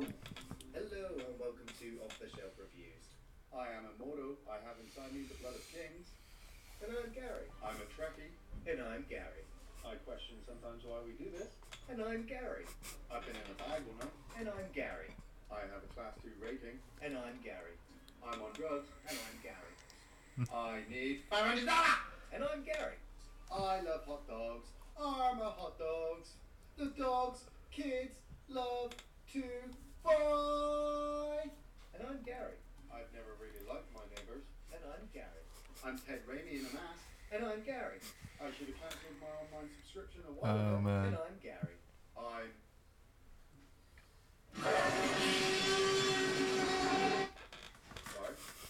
And I'm Gary. I'm the guy who gave the Tool Man his powers. And I'm Gary. I can't get no satisfaction. And I'm Gary. I will eat your heart. And I'm Gary. And today we're going to review and discuss The Exorcist. Ian, why don't you give us the synopsis? Fuck me! Fuck me! I'm actually lost for words. And I'm Gary. I was one of the original 7 samurai. And I'm Gary. I hope I give you the shits. And I'm Gary. Well, she's Sun Wukong. And I'm Gary. I'm sat next to Wayne Grove. And I'm Gary. I'll tear your soul apart. And I'm Gary. I'm the eater of worlds. And I'm Gary. I've always hated you, Cooper. And I'm Gary. I just dropped in. Good see stuff. What condition my condition was in. Yeah, yeah, oh yeah. And I'm Gary. I'm pretty sure Gary's been watching me while I sleep. And I'm Gary. I was the head of the Arrowhead project. And I'm Gary. I'm pretty sure it's not supposed to look like that, Gary. And I'm Gary. I have nightmares after this. And I'm Gary. No. Hello, welcome to Off the Shelf Reviews. I am the wisdom that is Ian. I'm Gary. Hello, welcome to Off the Shelf Reviews.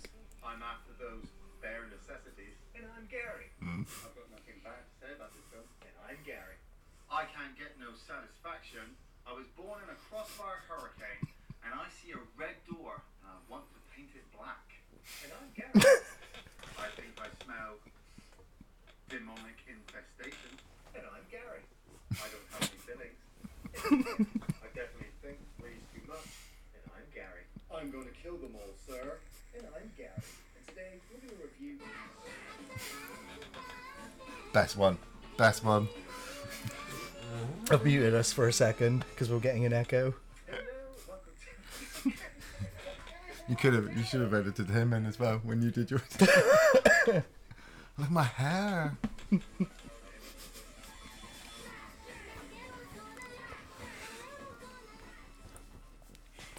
Okay.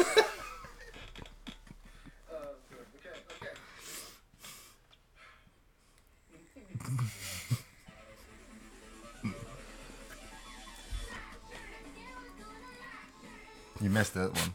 Should have done that one. I regret nothing. I got it. I do skim the view sometimes, but I don't remember that one. I must have somehow gone. I'm alright. Just like You missed it. I brought soup. And I'm Gary. I remember you stealing that soup.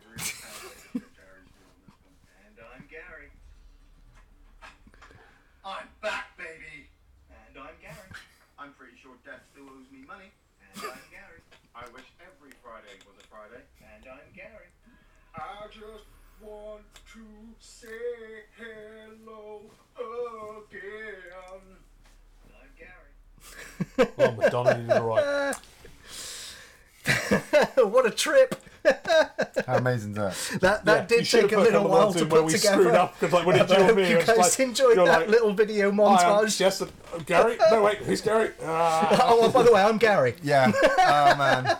Yeah, the scanners one. Should have had the scanners one. There were so they're not many. together, yeah, the best bit is when you break that. It's just like it gets crazy because I'm like, the when me and Gary did him during lockdown. I don't do that because I'm more of a quiet creature. Man, I remember also like the I'd say call it the convergence, the change from obviously the flat to the house. Yeah. You know, Yeah, so moving from one sofa set to another sofa set and trying to get it all work.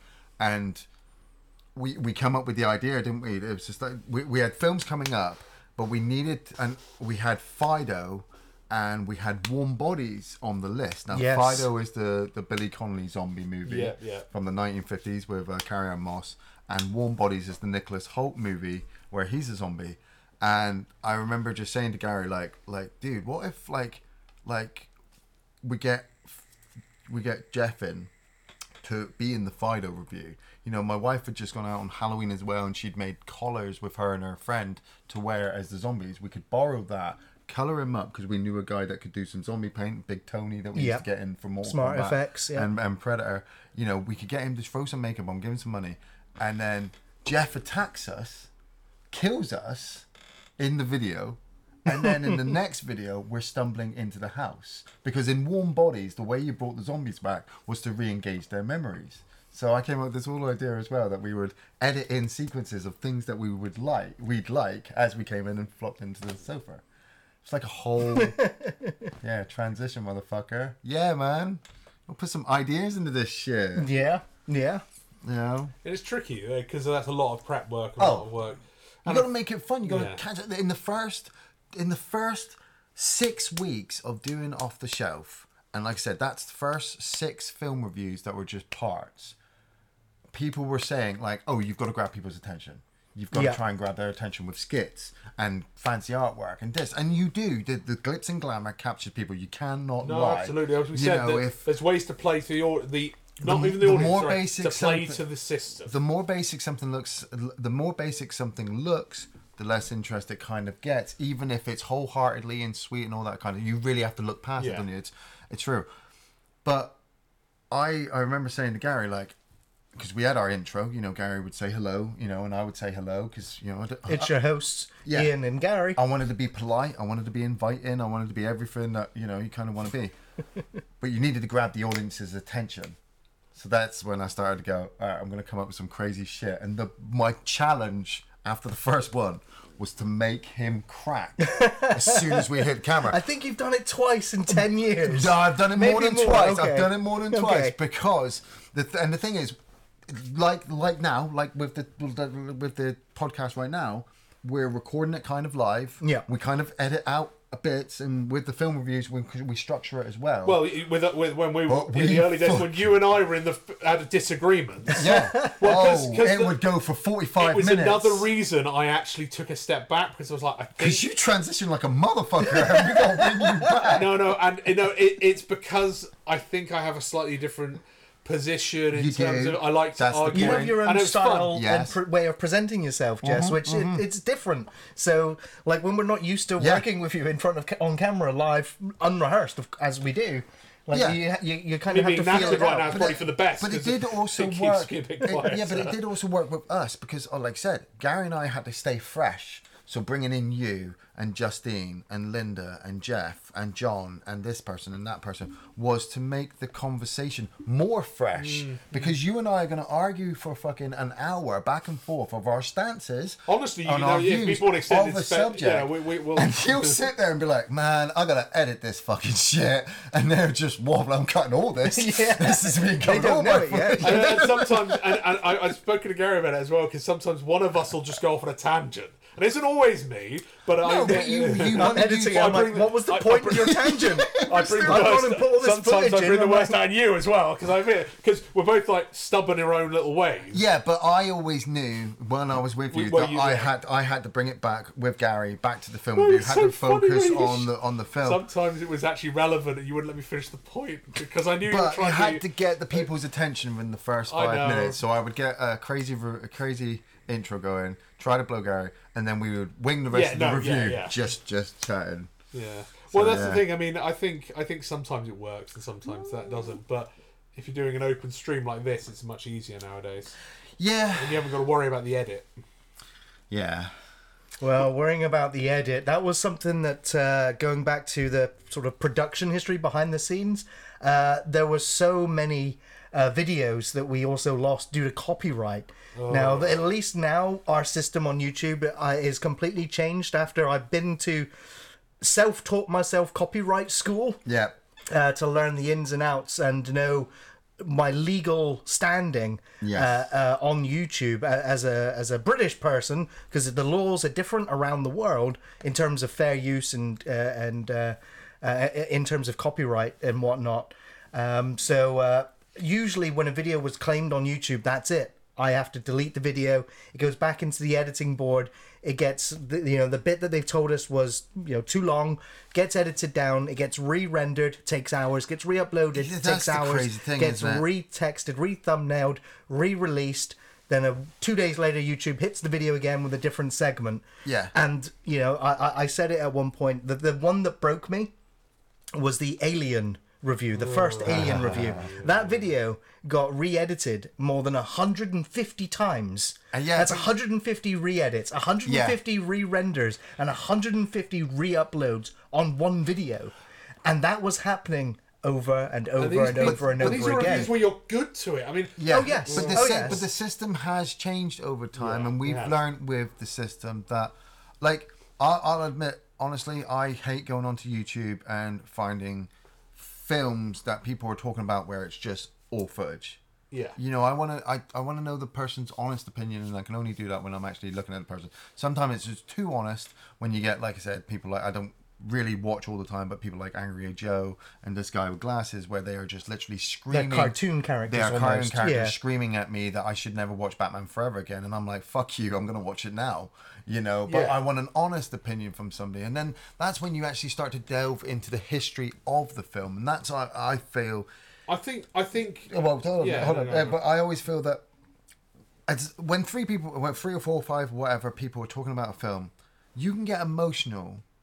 But if you take your stance, and the internet is a hazardous place for it, when you take the stance that your opinion matters over everybody else, over every other, like, personal evidence that stands there, you know, you really have to make the stance. I found that personally, like, I like certain films and can argue my stance for it, like our thing with Wonder Woman 84 earlier, comparing it to any movie that Marvel has released over 10 years. I take that stance because, like, personally, I watched Alien 3 as a kid on TV because I couldn't go to the cinema because I was too young, and I couldn't get it on video from the video shop because nobody would rent it to me. I've loved Alien, I loved Aliens, and now I'm watching Alien 3, and I've read all this bad press that it's one of the worst fucking movies ever made, and it's just an abomination and all this. And I sat down and I watched Alien 3, and I'm like, who are these fucking assholes saying this? Because this is amazing. This sits brilliantly into this trilogy. At the moment, it was a trilogy, you know, because Ripley has gone on her journey. She has died at the end of this. Boom, done. This series is done.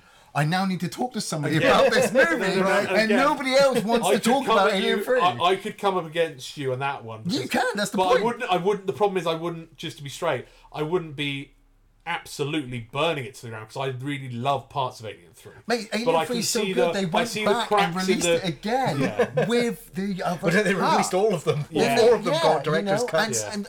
But that's what I'm saying. But then again, go back and watch Blade Runner, the famous first version. Exactly, Blade Runner is not another great, one. the first version. Since needs the a voiceover, since for the the love of first time God? of watching Blade Runner that I watched on a Saturday night, 10 o'clock when I was a kid, with adverts and all that other shit in my bedroom under a fucking quilt, you know, enjoying myself as a kid. Like, since then, I've watched like 17 different fucking versions of Blade Runner in all multiple different formats. There's been a fucking sequel that fucking allowed me to stand next to my friend and go, ha! He's not a fucking replicant. And he goes, it doesn't exist. It's still ambiguous. The writers and the directors all disagree. But you have to have that stance, you know, like a lot of films nowadays is just people getting emotional and then they take to the internet, they attack it, they talk about it, but they move on. And I found I love a few film critic channels. As entertainment moves, as entertainment moves, your opinion changes. And I'll say right now, looking back at 10 years on the channel, dude, sometimes I'll fucking go on record now. Sometimes I look back and I'm like, man, I'm totally wrong on that movie. But this is the thing about here's the interesting thing. You guys taking that position because I'm not again talking of another channel. I passingly and literally I don't watch a great deal of him. Critical Drinker, and he said he broke big when he came out with a harsh take on. Which film was he ranting about? He wasn't like super overboard, but he was getting drunk and ranted about one film, and it blew up on the internet because the YouTube algorithm pays you off for being angry. I'll give you an example of a counter to that we've had recently. Go on. We put up a review for The Keep by Michael Mann, which is fucking an outstanding movie. Yeah, great film. That movie in itself, its viewer count has absolutely fucking smashed every other normal video. Every movie in the last. And it's not even that's crazy. It smashed all of the different the horror series that we did last year, which is usually our biggest thing. Somehow The Keep has gone because the algorithm's just doing what it likes. Or people have watched it and then people are sharing it, but they're not sharing it on a huge scale like you want to do. Like Terminator 3. Terminator 1 and 2 are amazing movies, but they did not have the viewer count of Terminator 3. People want to watch people be angry about a movie that they are also angry about because but it's almost cathartic. No, we're not. I was going to say, Gary, but maybe he is right. Maybe there is an appetite in a sense now because we've come around the whiplash of the kind of we live in an age now where some of these channels are now fueled by rage against the I mean, it's fair arguments. These corporations are pumping out so much content. We you have ourselves reasons to be angry, but try to a keep channel honest. that offers a cooler, slightly gentler take on these films, where you're like, I don't hate Terminator 3. It's better than fucking Dark Fate, I'm telling you right It now. certainly is. You were like, well, that's pretty rubbish compared to the first two. Well, we can't get any worse than that, can we? Oh, God, it's all the way down! There's a whole thing below this. I mean, there's space under the abyss. Yeah, it's space, mate. It's space. Oh, man. It's just free fall. But yeah, some franchises, there's definitely an issue with Hollywood, but that's a broader conversation to have on a broader scale. But individual films, you're like, it wasn't great, but yeah, now you compare it to the modern trash, which again comes back to what you were saying about you Wonder Woman. That, yeah, sure, it's not great, but there's worse. Well, like, given time. There's movies out there, man. Curse of the Werewolf show proved that. Yeah. Well, I think we've almost covered pretty much everything. Ian, is there? We haven't actually. There's one thing we haven't discussed yet. Yeah, I was gonna. And that is our Halloween seasons. Oh yes. Well, you got that. It's an absolute staple now on the channel. Yes. We've covered the Halloween series. Yes. Aliens series, Hellraiser, Resident Evil, George A. Romero's Dead series, Critters, Final Destination, Child's Play, Howling. Freddy and Jason films are still a work in progress. That was kind of my favourite last year because it was my pick last year. We alternate the choice. We tried to, we started to alternate like midway through because we started to discuss what horror series we wanted to do, and the first couple always started to pick up. Like the Halloween series was a joint kind of thing. Yeah. And then like Resident Evil, you really wanted to do all the Resident Evil. I was and you'd already done so some of the bottled up. I you'd had already done to some of the just Critters, so you couldn't take Critters for get it out of my Halloween, system. could you? No, we'd done Critters 1, so then we had to knock out the other three to kind of go along with But that they fell series. out of they fell out. Yeah, of they the fell year out. rather But than Halloween. I mean, Resident Evil was so good because I remember Gary saying, "Oh, I can't wait to do Resident Evil series," and then I watched the final chapter and I was like, "This is gonna fuck him up," because like I said, over the 10 years that we're doing these film reviews, he's saying he really wants to enjoy these films, and I'm watching the Resident Evil series, and I'm like, how can anybody enjoy this shit? It never got better. Like, it never got the first better. film was like, okay. I still enjoy the first one. First one's fine. Man, I'm telling you, after watching that Netflix production, I'll take that Russian underwater And shit. we're back to the Yeah, it's all the Terminator. It's Terminator Dark Face, baby. All the way now. It's straight, it's straight. But that's the thing. That's what's given us the beauty, because initially the staple was to do horror series all the time. Like, we wanted to do the Phantasm series. We still haven't finished that one. We did them in commentary, but we haven't done Ravager. We haven't done Ravager. We almost did it last year. We almost it did almost on happened. the list, but like there were so many on the list, and it was a case of also saying like, we're not going to do horror, but if we hit it for October, everybody loves Halloween month. The 1st of October, the 31st, you're building up, and it became a staple for me because I loved watching Halloween on Halloween. So watching all these horror movies, but then the organisation skill of, right, when are we going to do these 12 movies, right. in a row, while also trying to balance them with the weekly episodes as well. Who's taking up the mantle for the editing? Where are we going to obviously, look into the films and stuff like that? But summertime, obviously, my work pattern, everything's always been working around my work pattern, obviously family time and stuff like that. So summertime I get off in holidays, and so it's like the first week or second week we're knocking out all the horror series. Halloween, was that the first proper... That was the first Halloween season. It is always a staple memory in my mind of that holiday. Because you had the house to yourself. Wife and child were away. And you could just my wife. spend all that time. My son. With some of your favourite films. I'd never watched all of them. I'd never watched all of them. I'd watched obviously some. I'd had a couple glances here and there. Now was my time to actually sit down, watch them, make notes, and emote on camera the very next day, because we were knocking out 2 a day. Yeah. Linda and Dylan were only away for 5 days. So from the day that they went, I was watching Halloween movies. Halloween 1, 2, 3, 4, 5, 6, 7, 8, 9. Rob Zombie's 1 and 2. Yeah. And then the idea was then to take them from Gary while Gary continued with the show. I would then edit them over the months leading up, because they needed to be back to Gary and getting rendered up in time, because YouTube would do its thing, and they needed to be ready by October first week, first Thursday, so that the first one could start going up. Nobody knew. And the beauty was, like I said, that whole week, It's always a staple memory because I could have gone away on holiday, and I have done, but I didn't have a passport, and my wife's going out of the country. So I'm like, oh, what? Oh, I can't go away? Shame! Oh, no. I'll just have to stay home and watch Halloween movies. And I did, and I remember I was watching the Curse of Thorn one with Paul Rudd. Yeah, is that 6, I think? 6. Or 5 or 6. 6, maybe.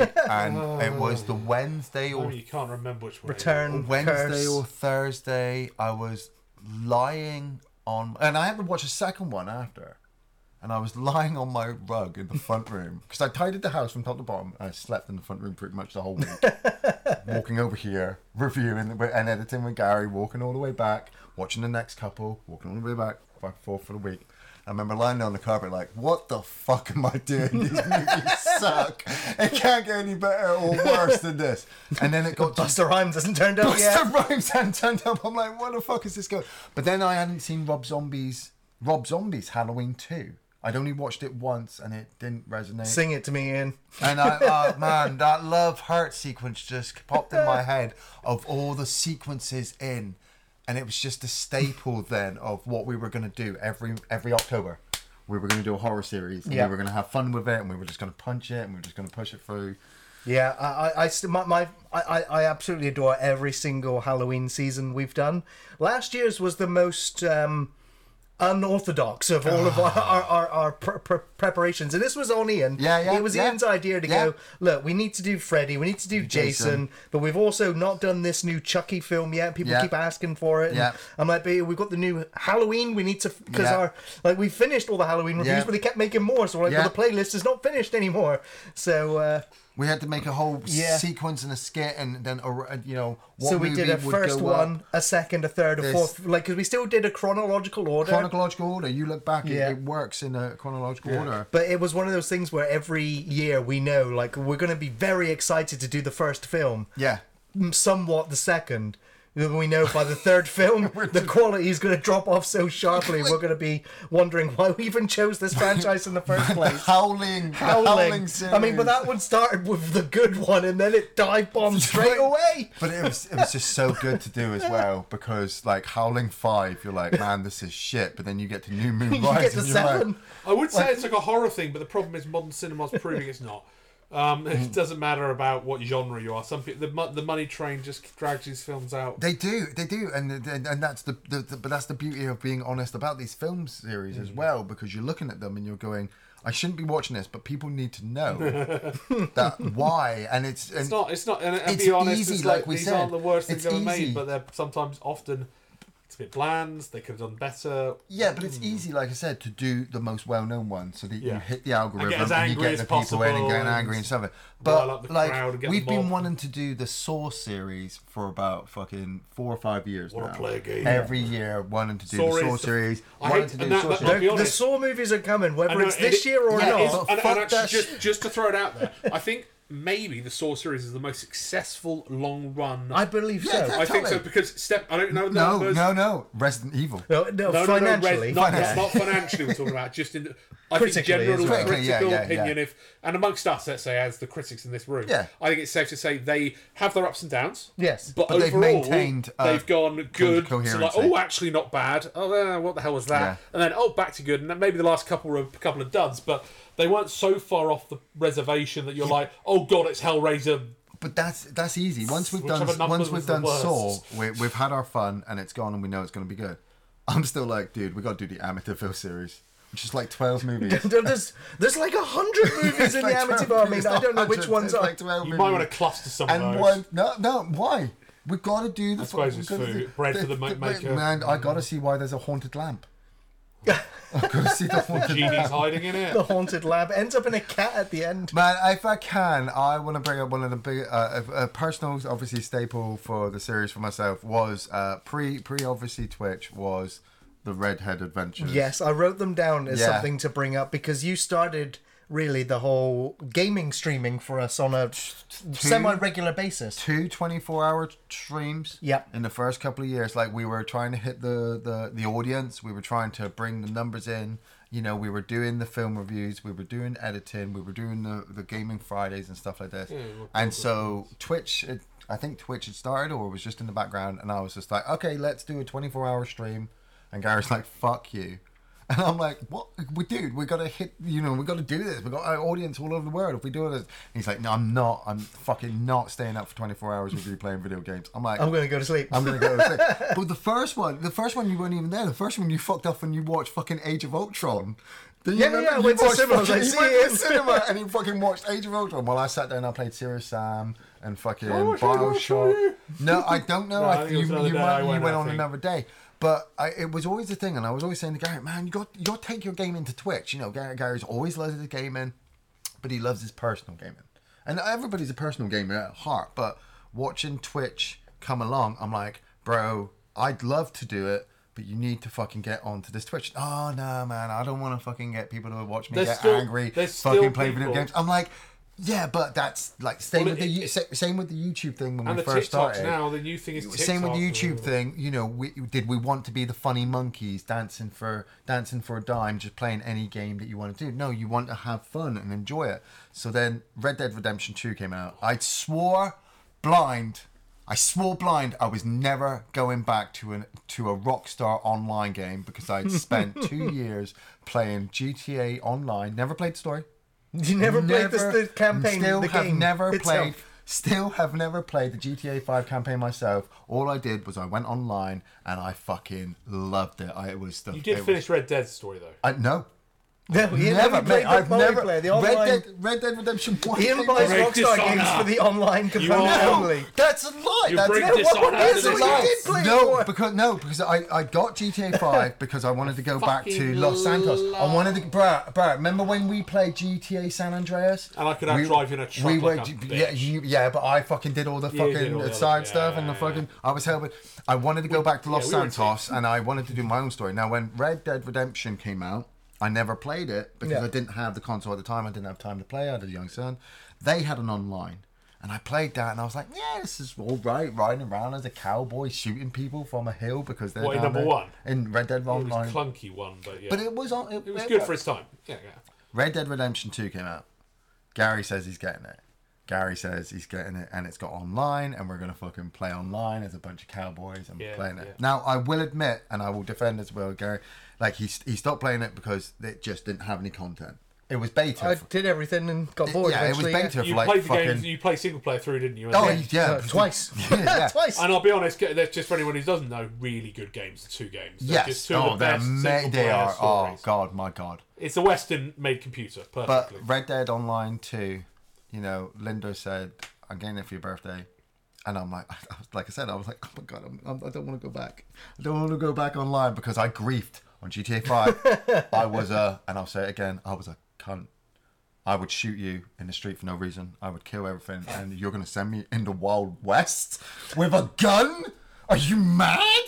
And so I go there and, you know, like I said, Gary said, oh, dude, I'm not playing it anymore, blah, blah, blah. And I also wanted to show to him that streaming could work. He could play it. He could just have fun. You know, so I took the Elgato and I said, look, I've got time. I'm going to sit at home. I'm going to do this. And the first couple of episodes came out. You know, the microphone. I had a headset. Mm-hmm. I had a headset with a microphone. That was how cheap I was because I couldn't have the money because obviously shit. Just enough to get going. Just enough to get going and to start playing. And, you know, me and Campbell, me and Zane Magers, me and Gary a few times. Linda played it. 500 episodes. I played 500 days at least. There's not 500 episodes. I played 500 days of that game. I purposely went for 365 for the challenge, and I was going to give up because trying to fit it in and keep that challenge going was a balance. Trying to work, family, edit, film review, playing Red Dead. And I loved it. I loved the fucking audience. You know, that's where Matt came in and Jay came in and everybody came in to fucking be like, what are you doing? What are you doing on YouTube now? You're playing Red Dead Redemption? Oh, this isn't a great game. Oh, what are you doing? And I'm just like, fuck you, motherfucker. Blah, blah, blah, blah. Just, it was... You did. You literally opened the gates to streaming, and then obviously the pandemic hit. And then I started doing some impromptu streams on YouTube before I was ended up making my way over to Twitch because there was literally somebody on Twitch that I wanted to go and see because I appreciated their YouTube work. and then I got to see how Twitch had this culture, these communities, these interactions between the streamer and the chat. Yes. And I was just like that. I experimented with on YouTube, but I didn't like. YouTube was just so far behind the times in terms of live streaming. I was like, I need to transition over to Twitch. It's weird because I've listened to some people discuss this on other channels, and the people point out now you've got Twitch streamers who were YouTubers who still port onto their YouTube. videos edited. Yeah. If they're big enough. No, well, this was also going back to a conversation that I had with Ian about 3 years ago now, where the Gaming Fridays had stopped. Yeah. At the time, I was still putting videos on YouTube gaming stuff, and David was also transitioning over to Twitch at the same time, and he was streaming on Sundays on our YouTube, which we loved. But eventually we decided to, because I was having to fight his copyright videos on some music from the game, nothing David could to deal with. But it was like David was trying to help us, but he was also hindering us because I had to fight copyright on extra stuff. So we eventually decided to just stop all gaming content on off-the-shelf YouTube and just keep it movie because related. The audience had said as well, guys, we don't want to watch you do video games. We want to watch not all the audience, but a few voices popped up. A few voices pop up, and you try not to, but you listen to those because like you're trying to iron out the creases. So people are saying, "Oh, I don't want to listen to you play Red Dead Redemption. I want you to talk about this film that I've just watched and see your opinion." And it's like, okay, I'm trying to manage that. So then we'll move it over to Twitch, and Twitch is the gaming platform. But then it's just like, okay, it's really cool watching you guys play video games, but your heart and soul lies in doing the film. I think the thing is, unless you get big enough, which one day maybe you'll break a little bit bigger and get that editor. No. But it's like the guy I was listening to the other day said, fucking Steven Spielberg over here fucking telling me how to fucking edit and build a fucking channel. But TikTok, for instance, so this guy's saying TikTok's a new thing, and he's like, I didn't even realise my editor was putting videos up on TikTok. Yeah, because he was taking snips from videos. Yeah, but again, it's having somebody to do that. And he then was like, what are these? Who are you people? Well, we're all TikTokers. Yeah, it's like, what? I've been invaded by TikTokers. But it's also a new like technology, isn't it? You're sitting there. Learn like you.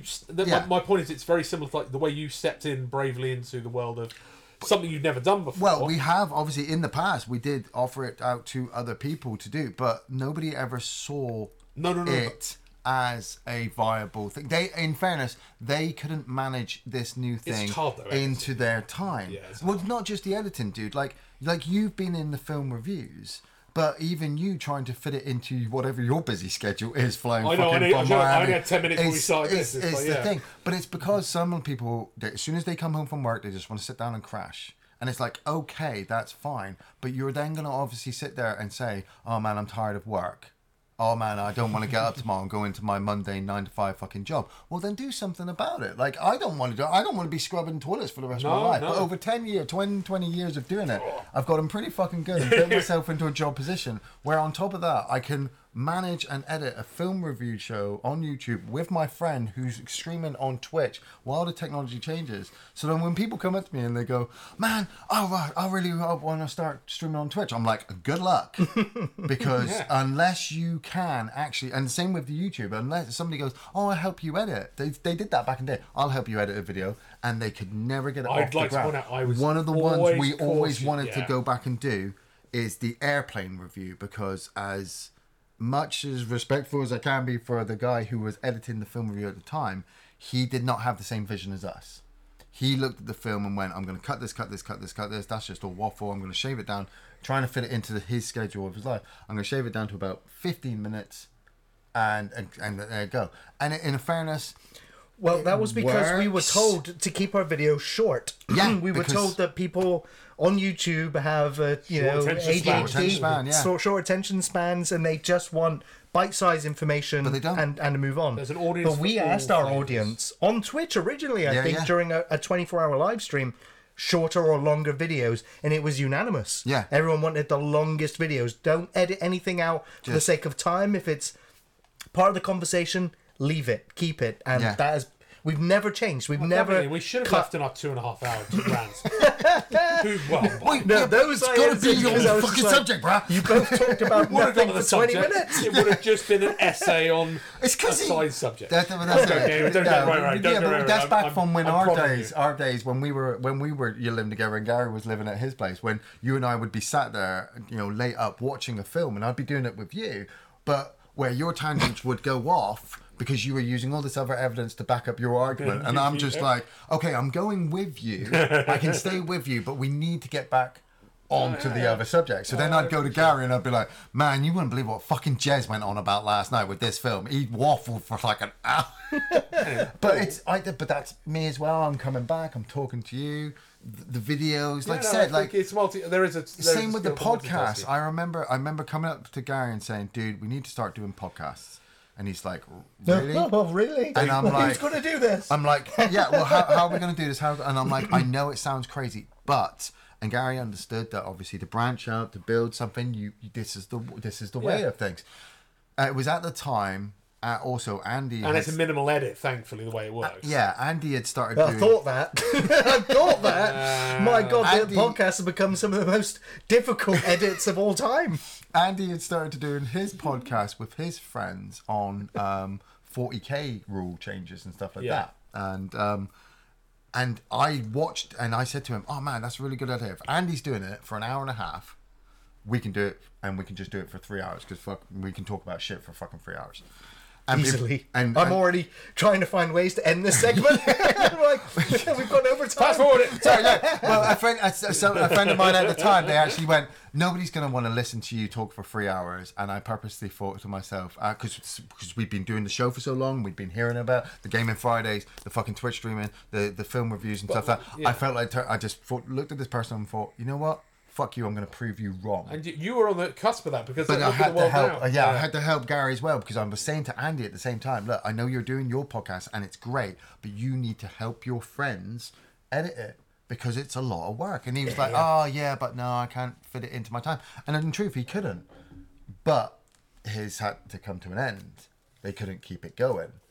53 episodes later, we're like, look, we've got this dynamic. We took a long break. Podcast took a long break during the pandemic, because it was like, if I can't record with you or Andy, we ain't doing it. Yeah. I'm not doing solo podcasts. But we could have done. We talked about the video Zoom calls, because we almost looked into Zoom calls. But I was like, quality of that, I can't control internet and everything else, and delays. And so it was just to manage it, and so at the same time we were trying to do film review. So, But just to end the conversation on podcasts, all of our, more than half of our podcasts still were not recorded live. Yeah. It was only really when we transitioned over to Twitch that I was like, I think our audience would like to see these podcasts recorded live. Yeah. And the issue is obviously we have such an awesome community that we love during streams to interact, but during podcasts, it's like difficult.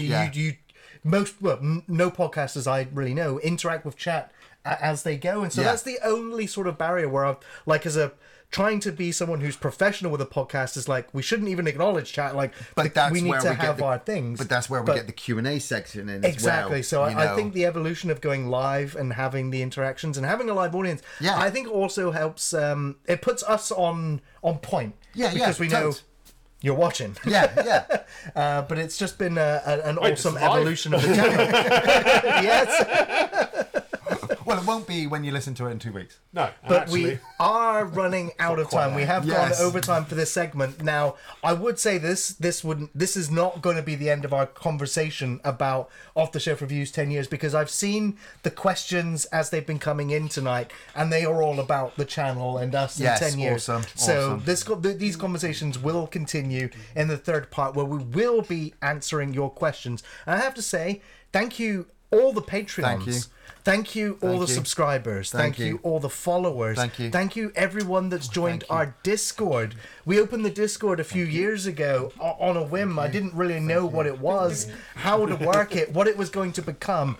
And now our Discord is the hub and part of the beating heart that is this channel, where everyone in there talks about films I've never heard of, TV shows I've never heard of, wrestling, which I don't watch anymore, politics, You know, you guys share your It's a gym world, man. routines, It's a your world. cooking recipes, and it is absolutely amazing to hear all of your stories, Yep. share parts of your lives as Shelfers. well. So Shelfers thank of the you world guys unite. so much Yeah. for supporting us Shelfer. for 10 years. And no matter where you found us, when you found us, you're here now, and that means so much. So to end this segment, I will say thank you, Jess, thank you, Ian, thank you everyone for Yes. 10 years, and here's to 10 more. Bellissimo. Yes. And that's going to conclude the second part of the podcast. We are going to take a quick break, stretch our legs, and when we come back, we will be answering your questions. Don't go anywhere.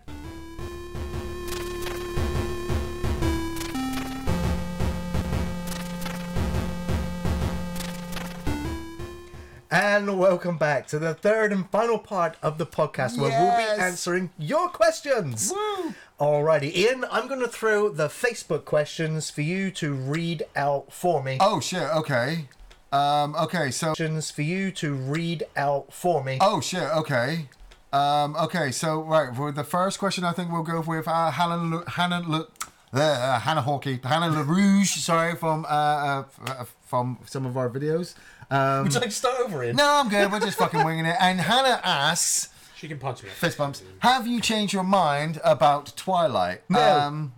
So that's your stance. That's my stance, That's no. your stance. I still really haven't changed my stance that the movie does suck, but I have watched all the movies, and I have kind of looked into them. And after watching the Batman with Robert Pattinson and The Lighthouse, Rob Pattinson's a good actor. He I is, also like so what's is- she called? so And is- Stuart- because I like I never Kristen reviewed Stewart them, my too. stance was I'll continue not to watch those films. right, exactly. Maybe there'll be another Halloween series. Twilight, the Halloween series. Oh, you heard it here first. Next question. Twilight Zombies, they're part of the Marvel franchise. The next question is from Jeremy Smith. What up, Jeremy?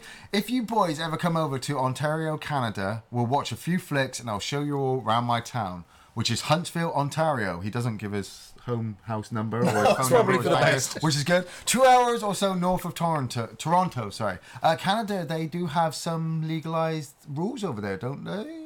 Possibly. That'd be cool. I'll Where's pick my you passport? up anyway. Anyway, love your channel. Definitely one of your top favorite reviews. Thanks, Gary. And that's not how you spell my name. IAIN, please. It's Ian with 2 I's. IAIN. And Like it's not, Lane. No, fucking not Lane. You guys probably said it at some point, but I was wondering where on that great island do you live? Well, we normally just say the southwest. We're in Plymouth. Is that his cracker? Where those boats kind of ran off. boat. Yeah, where the If you've got a Mayflower. question, Where the Mayflower. you're going to boat get an kind of- honest answer. Like I do love the fact I've lived in Plymouth for 40 years of my life, and I do love the fact that I get to say, hey, yeah, we destroyed a country by leaving here in a Dutch bunch of vessels. What? I missed the conversation. Well, the Plymouth Steps. Oh, That's right, the where Mayflower where Steps. The Mayflower Steps. There were a few. It wasn't And they like- left it there. The wasn't just history is they Plymouth. left there and they went It over wasn't just to. Plymouthians. But it's on the fucking list, dude. I'd like to say my answer. I love our ancestors sailed across the world. We found America, and the first town they went, we'll call it Plymouth. And actually, here's the fun bit. A lot of them- Plymouth to Plymouth. I think actually it was a mixture of a lot of different Europeans. The funny thing is, Germans were the first The to funny get there, thing I is, think. I've got nothing to do with this because I'm Scottish, so I was just born here. Their history is their own thing. So Hey, I'm Montgomery as well, mate. See, and, the Scots I think- still trying to fucking I hate to separate say- themselves. Next question They just can't is accept it from that they're English. Linda Buckingham. What up, Linda? Oh. Over the 10 years, is there one review that you would like to redo, and what would the reason be? Hey, Linda. Jez, what? I've only done a few. What Well, which one would I review make you? Well, what would I make? What you would no? redo? What With would me, you? mate? Oh yeah. Okay. Yeah. No, I don't know. The ones you've made, I've been jealous of. Well, you haven't done Blade Runner yet. We haven't done Shining yet. of course we've Sorry, done Blade Runner. Jess. Not Blade Runner 2. We haven't done Blade Runner 2. No, I'd be wanting to do Blade Runner because I think Blade Runner's. We've done the first one. No, I know We you haven't have. done the I second one. didn't. 2049. Yeah. You want to do Blade Runner? Yeah. I was thinking about Blade Runner 2049. Yeah, Jess also wants to do Shining as well. Shining. We haven't done the Shining. We haven't done Shining You've yet. got to, you, We haven't done any Stanley Kubrick movies. Yeah, we have. What? Oh, God, fucking Barry. Barry fucking Lyndon. Barry That's Lyndon. not Yeah, really. no, I'm you're sure we right, did yeah. more than Yeah, that. but no, we haven't done Clockwork Orange. No, you We haven't. haven't done Of all the greats. Eyes Wide Shut. No. We definitely haven't done Eyes Wide Shut. I mean, that could be a Halloween, though. We would have to do the Shinning at some point. You could do the whole set over Halloween, because Oh, honestly, yeah, his films whole border Stanley on horror Kubrick in a series. psychological way. Sick. Yeah. Redo the review? If there was any review I'd like to redo, it's the first 3 years of the channel. Oh, well, Like yeah. I one of the ones that we did early on was The Crow, and that was one of the lost videos, and so when an actual Patreon request came in to do The Crow, so I was like, oh, that's fine. I'll Yes. find our old video of The Crow, Yeah. get it past copyright and re-upload it. But I sat down and watched the it, way you're skin. and I cringed so hard It's- because 'cause in it's the older, early yeah. days of the reviews, Ian and I barely looked at the camera. Yeah, well... We looked at it. We were afraid to look at it. We were shy, Well, and we ummed and ahed, and we were like, "Yeah, it was directed by." Ian, who was it directed Yeah, by? 'cause we didn't make that notes, sort we of were just- thing. yeah. Like Well, now in this we podcast, get I'm our looking across facts you guys, right but- if we Yeah, can. don't The look directly at the ukulele camera in a was podcast 'cause invented it's more in casual. 17 whatever. You know, as we try to get our facts right, and we try our way of delivery has changed so much. So all of the early reviews make me cringe inside so badly. No, you're right, 'cause I remember we doing a didn't few have of the the early confidence. We didn't know the format. Yeah. And so a lot got- of the early ones I would like to do. Das Yeah. Boat Oh, yeah. is one of them. Oh, The flight, yeah. the Flight of Dragons, Leon. Wow, we haven't Leon. even done Fly 2 yet. We haven't done Fly 2 yet. So there's so many, Leon, Linda, I'd love that to read- need to be redone. I would love In to my You opinion. could probably go back and do a redo of Fly 1 and 2. I don't know.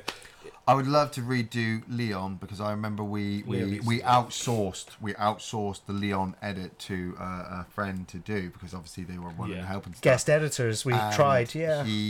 I said to him, look, this is how I would do the intro because every video had this intro of off the shelf reviews, the title of the movie, and who's in the review. Keeps it nice and short, a bit of music in there, just flow right into it. And he didn't see it because, like, you've seen Leon, right? The opening of Leon, you fly down the camera through the city, through that door, and then bang, you're sat at the table with Leon talking to the hitman guy. Yeah. And I'm like, that's like a perfect intro. And he's like, oh no, I'm not going to do it like that.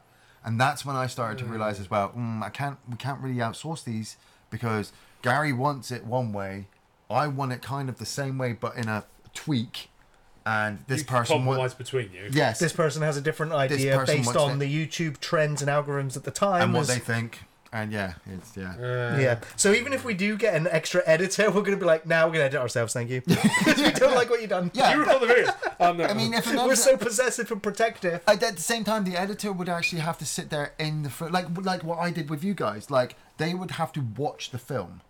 They would have to understand the So film they know from where the film and clips then are, put it because in. that's the nightmare when you come to edit. Because we've always said like we could just do it with no film clips and just talk all the way through, but you would lose people's interest. Yeah. You need to emphasize certain sequences to the certain films to bring them back. So, we've got a statement How do from. you pronounce that name? I want to say that's Russian or it could be Eastern European. It's a- Kaperkinikiperker has said, you guys have outlasted. You've outlasted Monday Night Nitro. Really? So How long random did they thought, go? Not 10 years. They went to 2001. They were actually in Monday Night Nitro started from about 93, but didn't last to 2003. Okay. But WCW itself lasted for an incredibly long time, so Yeah. they transitioned into different shows, which was but that's a really good one.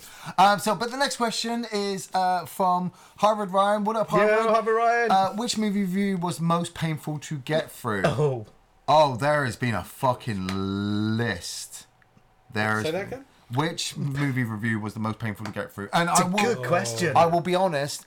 None of them have been painful because of actually having to sit down and talk with the people I do it with. I know I've one. always enjoyed sitting down and talking. Ben's still a film, Gary. No, I'm gonna. Sorry, Ben Stiller, you've I got fucking nice know. things to say, and I've got horrible things to say. Go, mate. You go. It's the cracker, mate. It's the Kraken, the Predator. Not only did our sound recorder conk out and die during that review, Right. Ian was a self-righteous prick the entire time.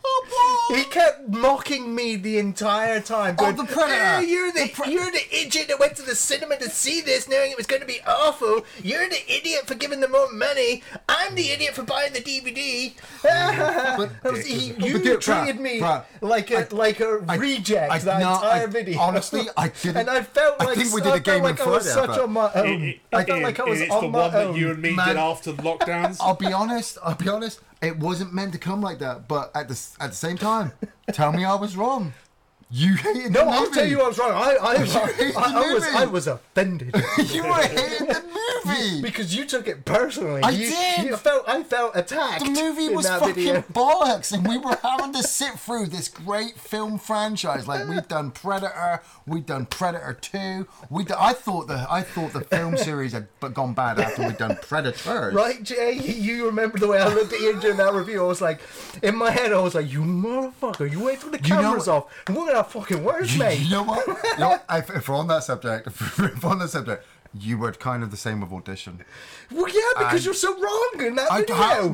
Yeah, but that's the beauty. Like Audition, just completely conflicting opinions. Audition as well. Like for example, like, and this is like we said with Scanners as well. Once we come back from lockdown, you have this perspective of a film. You just don't seem to like Takashi Miike movies, Ian. No, I'm trying to, and they're such fucking like. Have we released that other one yet? What the other one, John?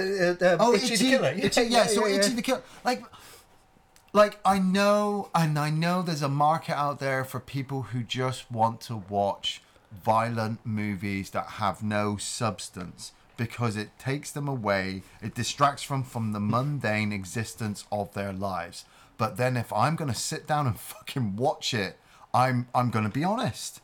And like with The Predator, I was honest. The movie was fucking shit. It was fucking bollocks. And I'm sat there talking to a guy who paid money to go see it when I told him, don't fucking go. I'm going, dude. I'm going. Don't go. You're going to waste your fucking money. I got to go see it. And then he goes see it and he comes back and goes, it was fucking shit. Same with Halloween Ends. Like him and Andy were like, man, we can't wait to go see this movie. I'm like, are you fucking insane? You fucking insane. Says the person buying them all on DVD. My money went to the theatre. Your money went to the goddamn company. Well, I still haven't bought it yet, so I'm still unsure if I should just snap Halloween Kills. I might snap it on a Twitch podcast, or I should buy the DVD. At the same time, the most painful ones to get through as the movie, not like I said, not with the people that we've been doing with. No. The movie, like things like slashers. Oh God. Ankle biters, Venom. Like, you know, one movie film review. I'm just gonna chuck this in there. One movie film review that I'm really. Review, Gary. There was one that I did review that was fucking awful. I've deleted it from my memory because I'm that. Castle Freak. Castle Freak had some redeeming quality because it was so strange. Mysterious Skin. Mysterious Skin. That was tough for different reasons. And subject matter that's what was I'm dark. saying. That's what I'm saying. Movie review painful to get through. Mysterious Skin. Another one was it that what was that one set out in the cornfields with fucking Viggo Mortensen? Something Reflecting Skin. The Reflecting Skin. Was that the Reflecting Skin? Yeah. I've always been fucking terrified in 10 years, like I said, of doing Serbian movie. But at the same time, A Boy in the Striped Pajamas. Yeah, well, we haven't reviewed that one. No, I know, and I'm fucking terrified, bro, because like we get emotional when we're talking about films, and we've watched it, and we've made notes, and how it makes us feel, and why you should watch this movie, and you know that type of movie is so painful to sit through that people will go, "Oh, Ian, you should totally watch the Terrifier movies because they're great," and I'm like, "Watch the Boy." Because it's a long time ago, I can't quite remember. I remember I Scorched Earth a couple of films in way back reviews. And I can't remember what they were, but I really didn't like those films. Yeah, there was a few, man. But I do. But then it's us hitting loggerheads back in those days. We'll get on right. Okay, questions. Another one from Hannah LaRouge. Hannah, when are you getting Linda and Hannah back on? We have discussed that a couple of times because there are a couple Hannah, of if you do listen to this, I will get you back in for Interview with a Vampire. Because we got a vampire series with Hannah. I promised you 2 years ago when we last reviewed. The last film Hannah was on was From Dusk Till Dawn. From Dusk Till Dawn, and we get Hannah in for vampire reviews. And I promised Interview with a Vampire. But the thing is, Interview with a Vampire is one of my favourite vampire films. And I keep putting it off because I want to do it justice. And yeah. Hannah, Interview with a You're Vampire. going for it. And Linda she wants to do West Side Story at some point as well. She wants to do more musicals. That's a whole nother subject. I might be busy. What up? Question from Natalie Hurlbert. Yo, What up, Natalie? Natalie? Congratulations on the 10-year milestone. That is amazing. My question is, if I gave you each a time machine, when would you travel back to and why? I'm caught between dinosaurs and maybe the 16th century. I'd like to ride a T-Rex, but I also like a gentleman in knee boots. I'd like to possibly travel back in time and restart the first couple of years of Off the Shelf Reviews with Gary. Do it properly. This is how we're doing it in the future, okay? No, we should have Do this started now. earlier. Yeah. we're fucking start. Get on the bandwagon when YouTube first started. VHS tapes. Instead of waiting. Store all the VHS tapes. It's a great question, Natalie. If I had a time machine and also a country transporter, I'm sorry, and No, you can jump in, you can go I all over want the to go to Michigan, Oh, and I nice. want to go to film school with Ted Raimi, Sam Raimi, Bruce Oh, Campbell, nice. the Coen Yes, brothers. yes. I want to hang out with those guys That would and be be sick. on set for Evil That Dead, would be sick. be a fake Shemp, Oh, you yeah, know, a and fake Shemp.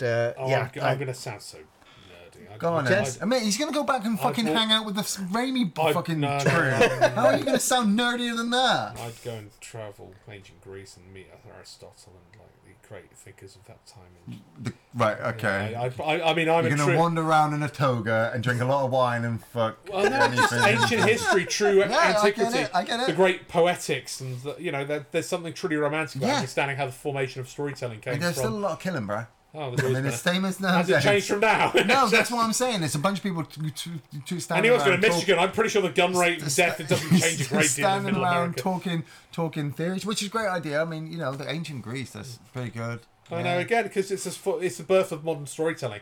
It's a lot of Shakespeare's writing source from that era. I mean, he draws from the classics. So, it's just understanding the mechanics of how we got to storytelling. The playwrights of great and ancient times. I mean, it's because this is what we love. The films now are like they talk about the Talking Marvel films. stories. It's just Jess, modern thank you myths. for joining us today. He makes the rest of us look kind of... You're like, oh man, now my answers, I need to rethink it. Next question from You've had too much witty girls. from Michael Porter. What up, Michael? Yo, Congratulations on your 10th anniversary. You two have such a great channel. It's amazing how underrated it is. Keep up the great work. Oh, cheers, man. Oh man, thank you. This is the audience. It's for everybody. It's to balance it all out. Next question is from Rowan Wyatt. Happy Yo, 10th Rowan. to my favourite channel. Question. I'm a big fan of Portmanteau movies. Do you watch them? If so, which is your fave? Portmanteau. I wikied this before I came over just to make sure. I think the one I remember mainly is like The House That Dripped Blood.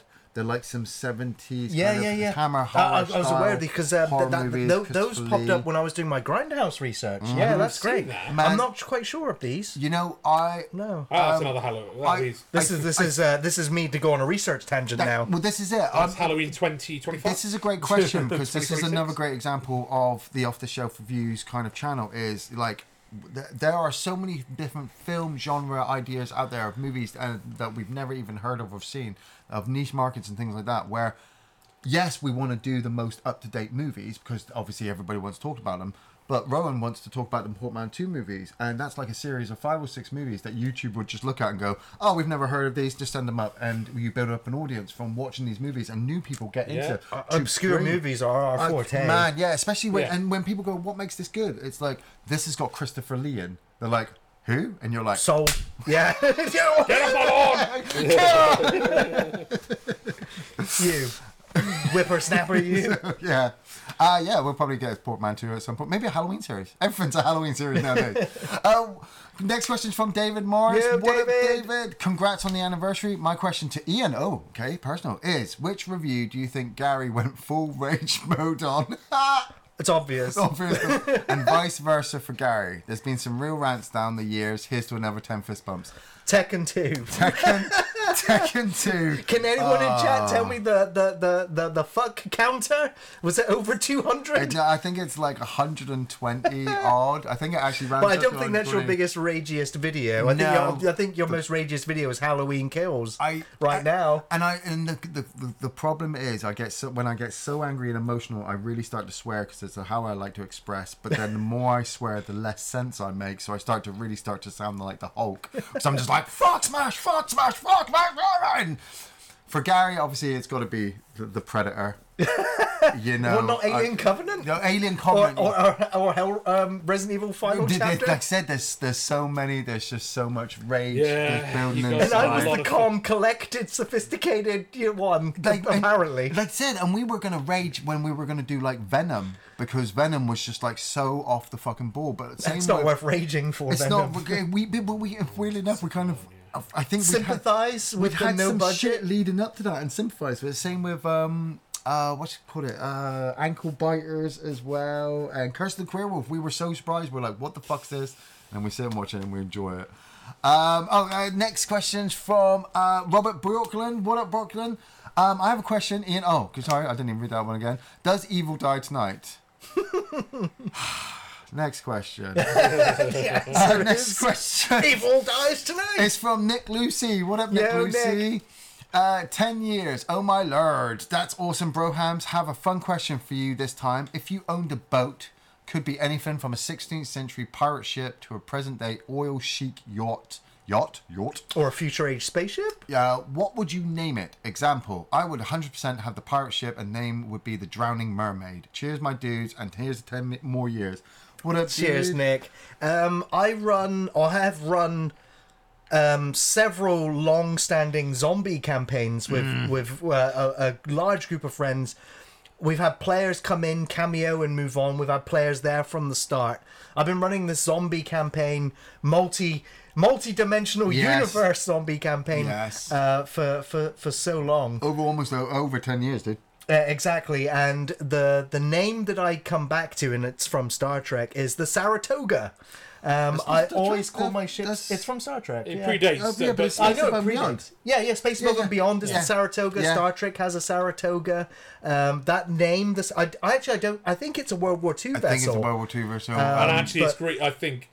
It may. I don't know the origins for it, but I always call all of my ships the Saratoga, and it's from some of my favorite sci-fi shows. Yeah. It's one of those names that's always background. It's not the Enterprise or the Pegasus or the Galactica.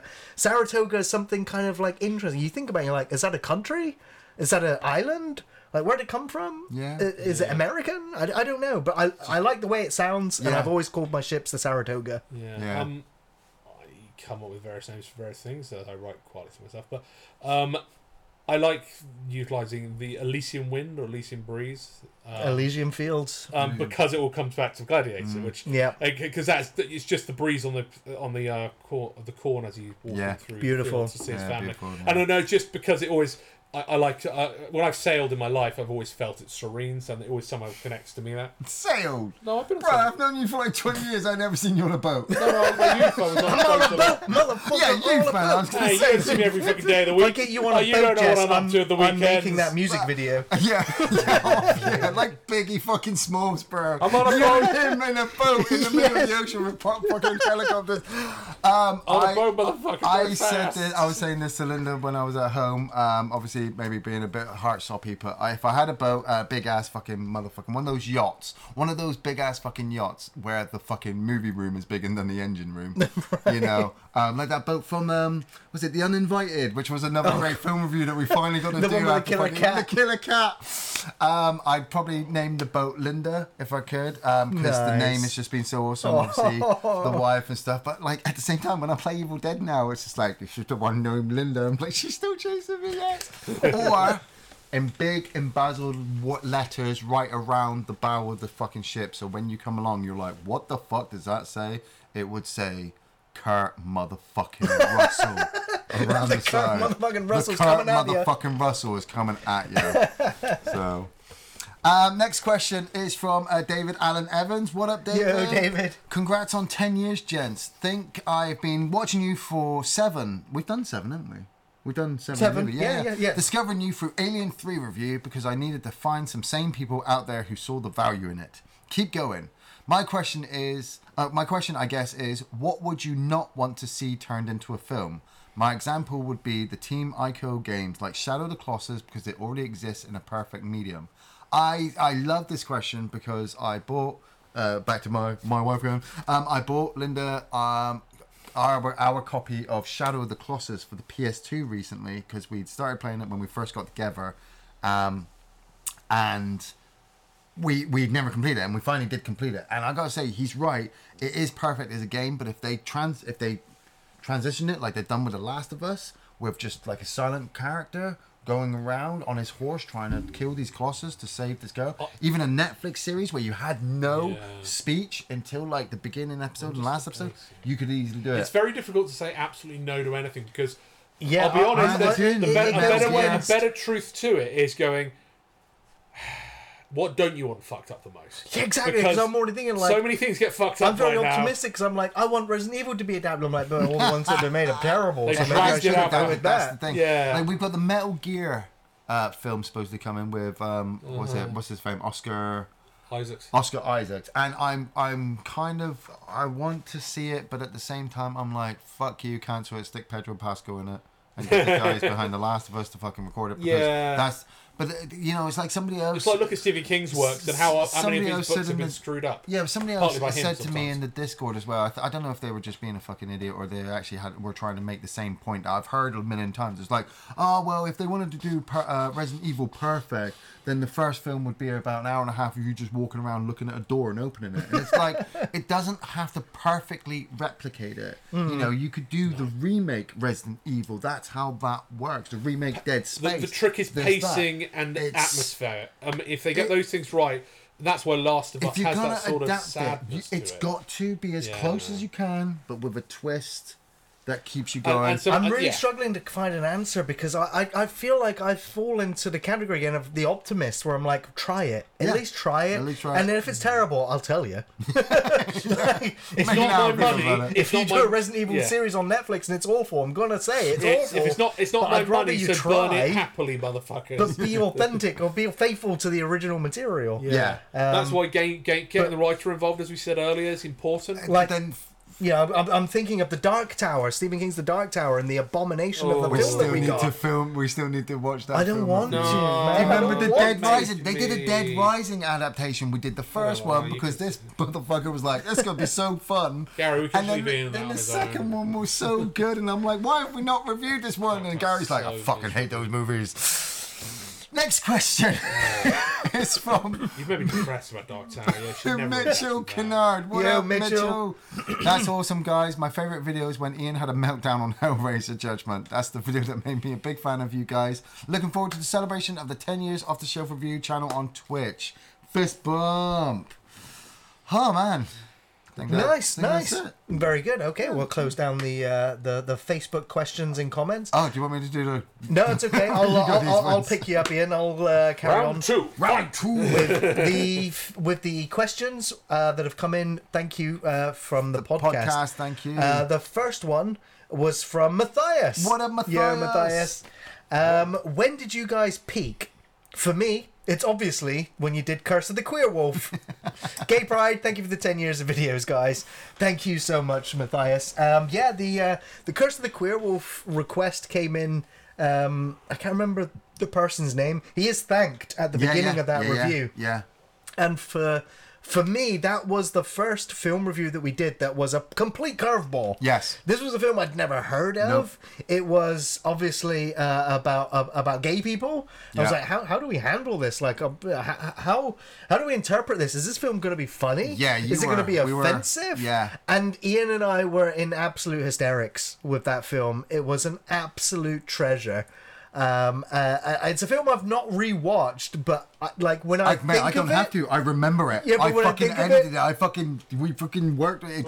It's a crime that more people are not aware of this film. But the beauty of it as well, and this was the thing, like I said, since core Off the Shelf Reviews early days, was we were gonna hit movies that either were gonna make us nervous, was gonna have sensitive topics. We were afraid we were going to turn our audience off. You've never reviewed The Crying Game with Bob Hoskins. It's not been requested. No, it's not been requested yet.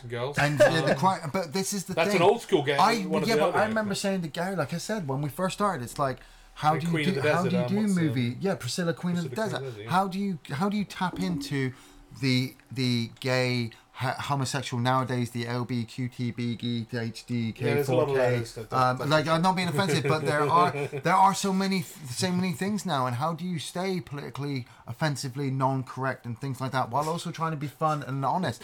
And personally, I found it quite difficult many times. And going back, and it sounds stupid, but going back and talking about films like The Predator, where we're going back and forth for each other, we're showing the audience that, hey, you give us a film like Curse of the Queer Wolf, we're going to be honest of how we feel. Mm-hmm. Gary's not going to really coax me into saying, no, agree that this is the way you feel so that it sells this film. And I'm not going to push Gary to say, no, you cannot express your feelings. Even when it comes to Adam Sandler movies, he absolutely hates them. But there's a market. There's a market for, obviously, the Mexican Latino. There's the market for, obviously, African American. There's a fucking market for Indian, Bangladesh. There's a market for Chinese, Japanese, Korean, Thai. But you'll always come at it with a blank slate. You have to. Yeah, you have to be honest. I have to wiki it. I have to review it. I have to know how I'm going to feel. The British market. Yeah. It'd be easy just to do Hammer Horror Stars movies. Yeah, I was saying, modern media right now seems to be rewarding people who are authentic. Yeah. As much as Mr. Rogan we mentioned earlier, he's authentically Rogan, whatever the fuck he is. He is authentic. Yes, that is true. You present yourself as yourself. But I would never ask him to review a film for me. No, because that's his job. No. It is, but also his stance, because he's honest, is only gonna niche him, and that's why. No. But again, you take it to other podcasts like the D&D. No. I don't know. I only picked him because he's the biggest. That's what I've also found with our audience as well is, as diverse as they are, people are very strict on their views. Working with Gary is obviously, I felt like that as well, where it's like, no, dude, we can't watch that film because, and at times I'm like, really? Seems like such a crazy reason and an excuse or whatever. Yeah. But at the same time, it's paid off because we have to approach it a particular way. You want to be sensitive. Mm-hmm. We want to be sensitive, and we want people to look back at like I was saying this to Linda today. There's a film review Metropia. If you've never watched Metropia, our film review Metropia, one of our most underviewed videos most ever. Underviewed. I'd love to go back and watch it. Yes, because I think you're in it. Actually, I think you're part of it, or maybe it's Jeff. But it's a politically correct, government-issued kind of movie with, it's got such strong messages in it, and yet nobody watches it. They want to watch what they want to watch. No, and again, and if it's sometimes connecting with that audience, but no, totally. You got to connect. And you want to remain that kind of neutral entity, so you can love it. Everyone loves your stuff. Then next question. Sorry, I'm having a bit of a delay with my stream setup here. Okay. The delays. But yeah, we love apologise. That's the thing. We'll go with this one right now. It's from Nifty Guy. What up, Nifty Guy? Hello. Congrats on 10 years. While rewatching movies for your reviews, what are some movies that you thought were better and worse than you remembered them to be? Okay. Good question, Nifty Guy. Weirdly enough, like I said, going back to the Takeshi Miike thing from earlier, like, at the time when I watched Audition, like, and you've really got to approach movies as well with a clear head a lot of times. If you're trying to fit them in on a day where you're rushing and stuff, it can really affect your mentality. Mm-hmm. I look back at Audition as one of these films where I'm like, I was not in a good place when I watched that film. I was not enjoying it. Sure. And I attacked it, and I may have said some things that may have been harsh, but if I went back and I watched it now, because I've already seen, because that was my first time of watching it. Yeah. If I went back and watched it now, I'd understand the story a little bit better. Sure. Like with Itchy the Killer, when we first watched it, it was fucking funny as fuck watching him slice people up with his foot. Now watching, I'm like, this is so dated, so stupid. Yeah, I mean, you change. There is always a truth that we're all fluid creatures, and you change with the viewings and with time. So you kind of come and, I don't know, it's very complicated. Some classics I'll never change. I'll look at Aliens and I'll be like, that Has movie... any improved for you, though? Because that sounds silly to say. Time generally gives you rose-tinted glasses, which means you look back on things fondly. When I was a kid, I enjoyed a cartoon called Sharky and George. I love Sharky and George. But don't ever watch it again. No, I love fucking I'll fucking sing you the tune right now, dude. No. Sharky and George, have you watched it? The Crime Busters of the Sea. But have you seen it in the last 5 years? And George, yes. There are many mysteries. I remember it better than I know, I get what you're saying. Like, I watched Dungeons and Dragons. I love Dungeons and Dragons. And I went back and I watched a couple of episodes. And I'm like, man, these drag. Yeah. They always get out, but you rose-tinted glasses. Like it is. But in reverse, is there any that have kind of come back and you've gone, oh, hang on, this wasn't... I thought this was a bit naff. Well, yeah. Funny enough, like I said, like there is stuff that held up. Like, I mean, Mutant Back Chronicles. to the Future. Mutant Chronicles, I still have never really enjoyed, but every now and again, I just want Ron Perlman to just turn into a mutant. You know, like Alien Resurrection. Oh man, I go back and forth of, is Joss Whedon any good?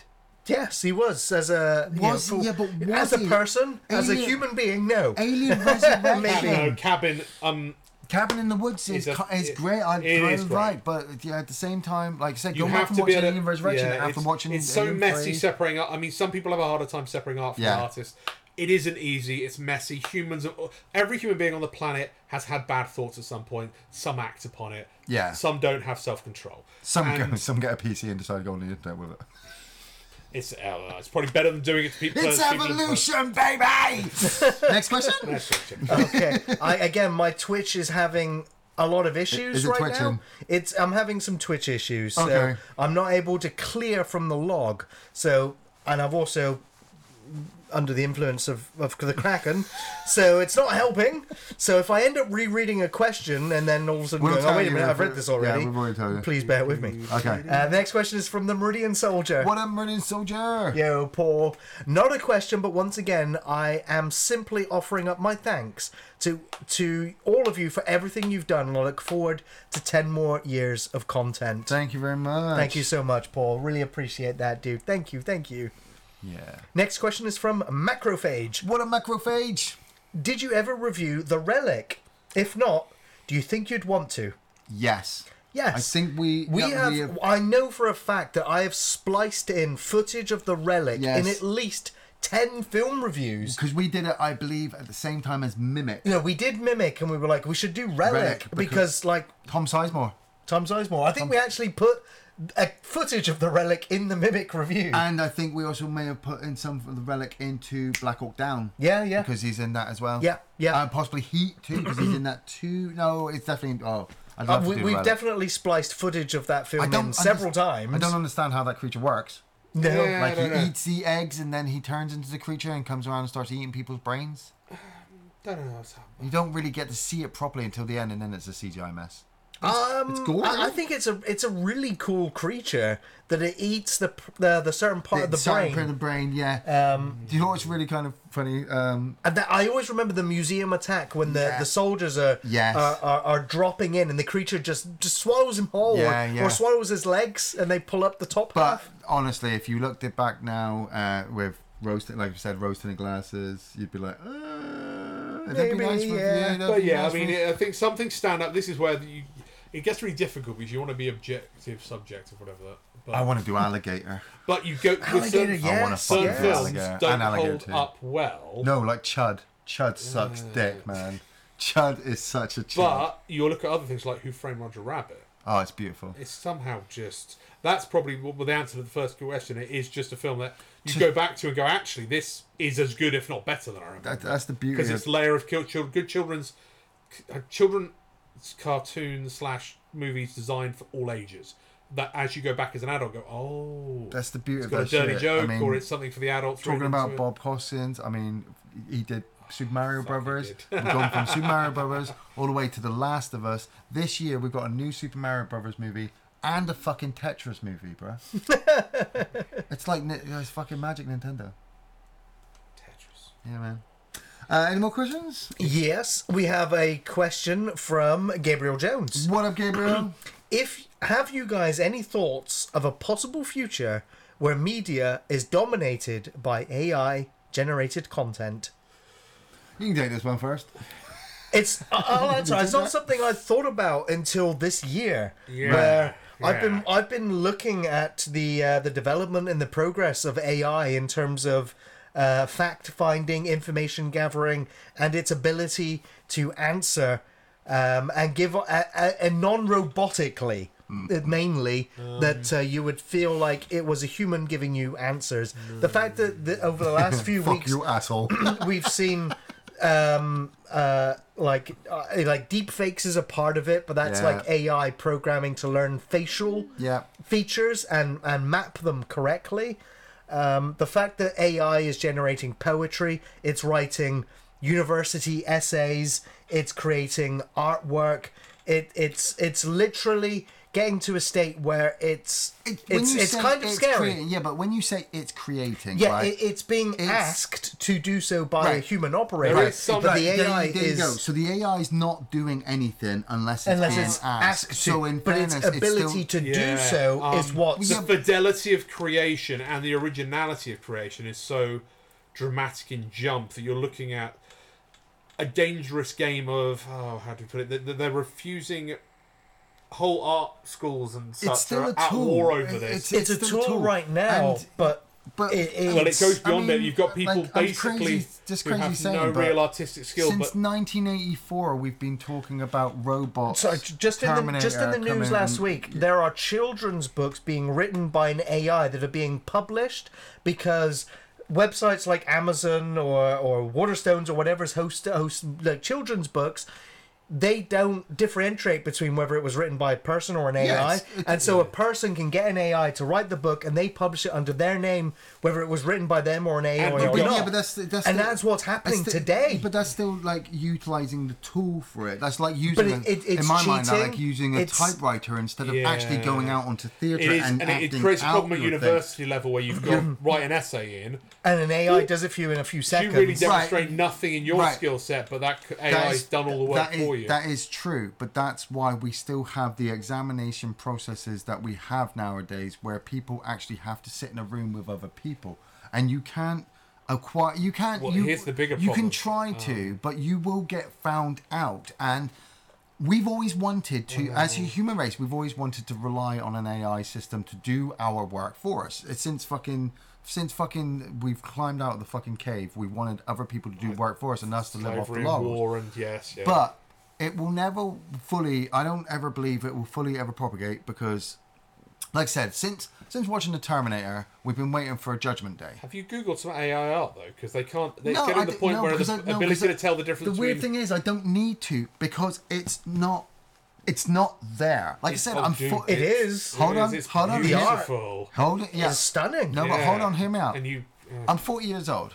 Right, like I said, I've been waiting for Skynet or whatever to take over and do its thing, so I can sit around like the guy from fucking WALL-E and not have to actually do any fucking work. But you're still telling me that the machine's not actually going to do anything unless I tell it to do it first.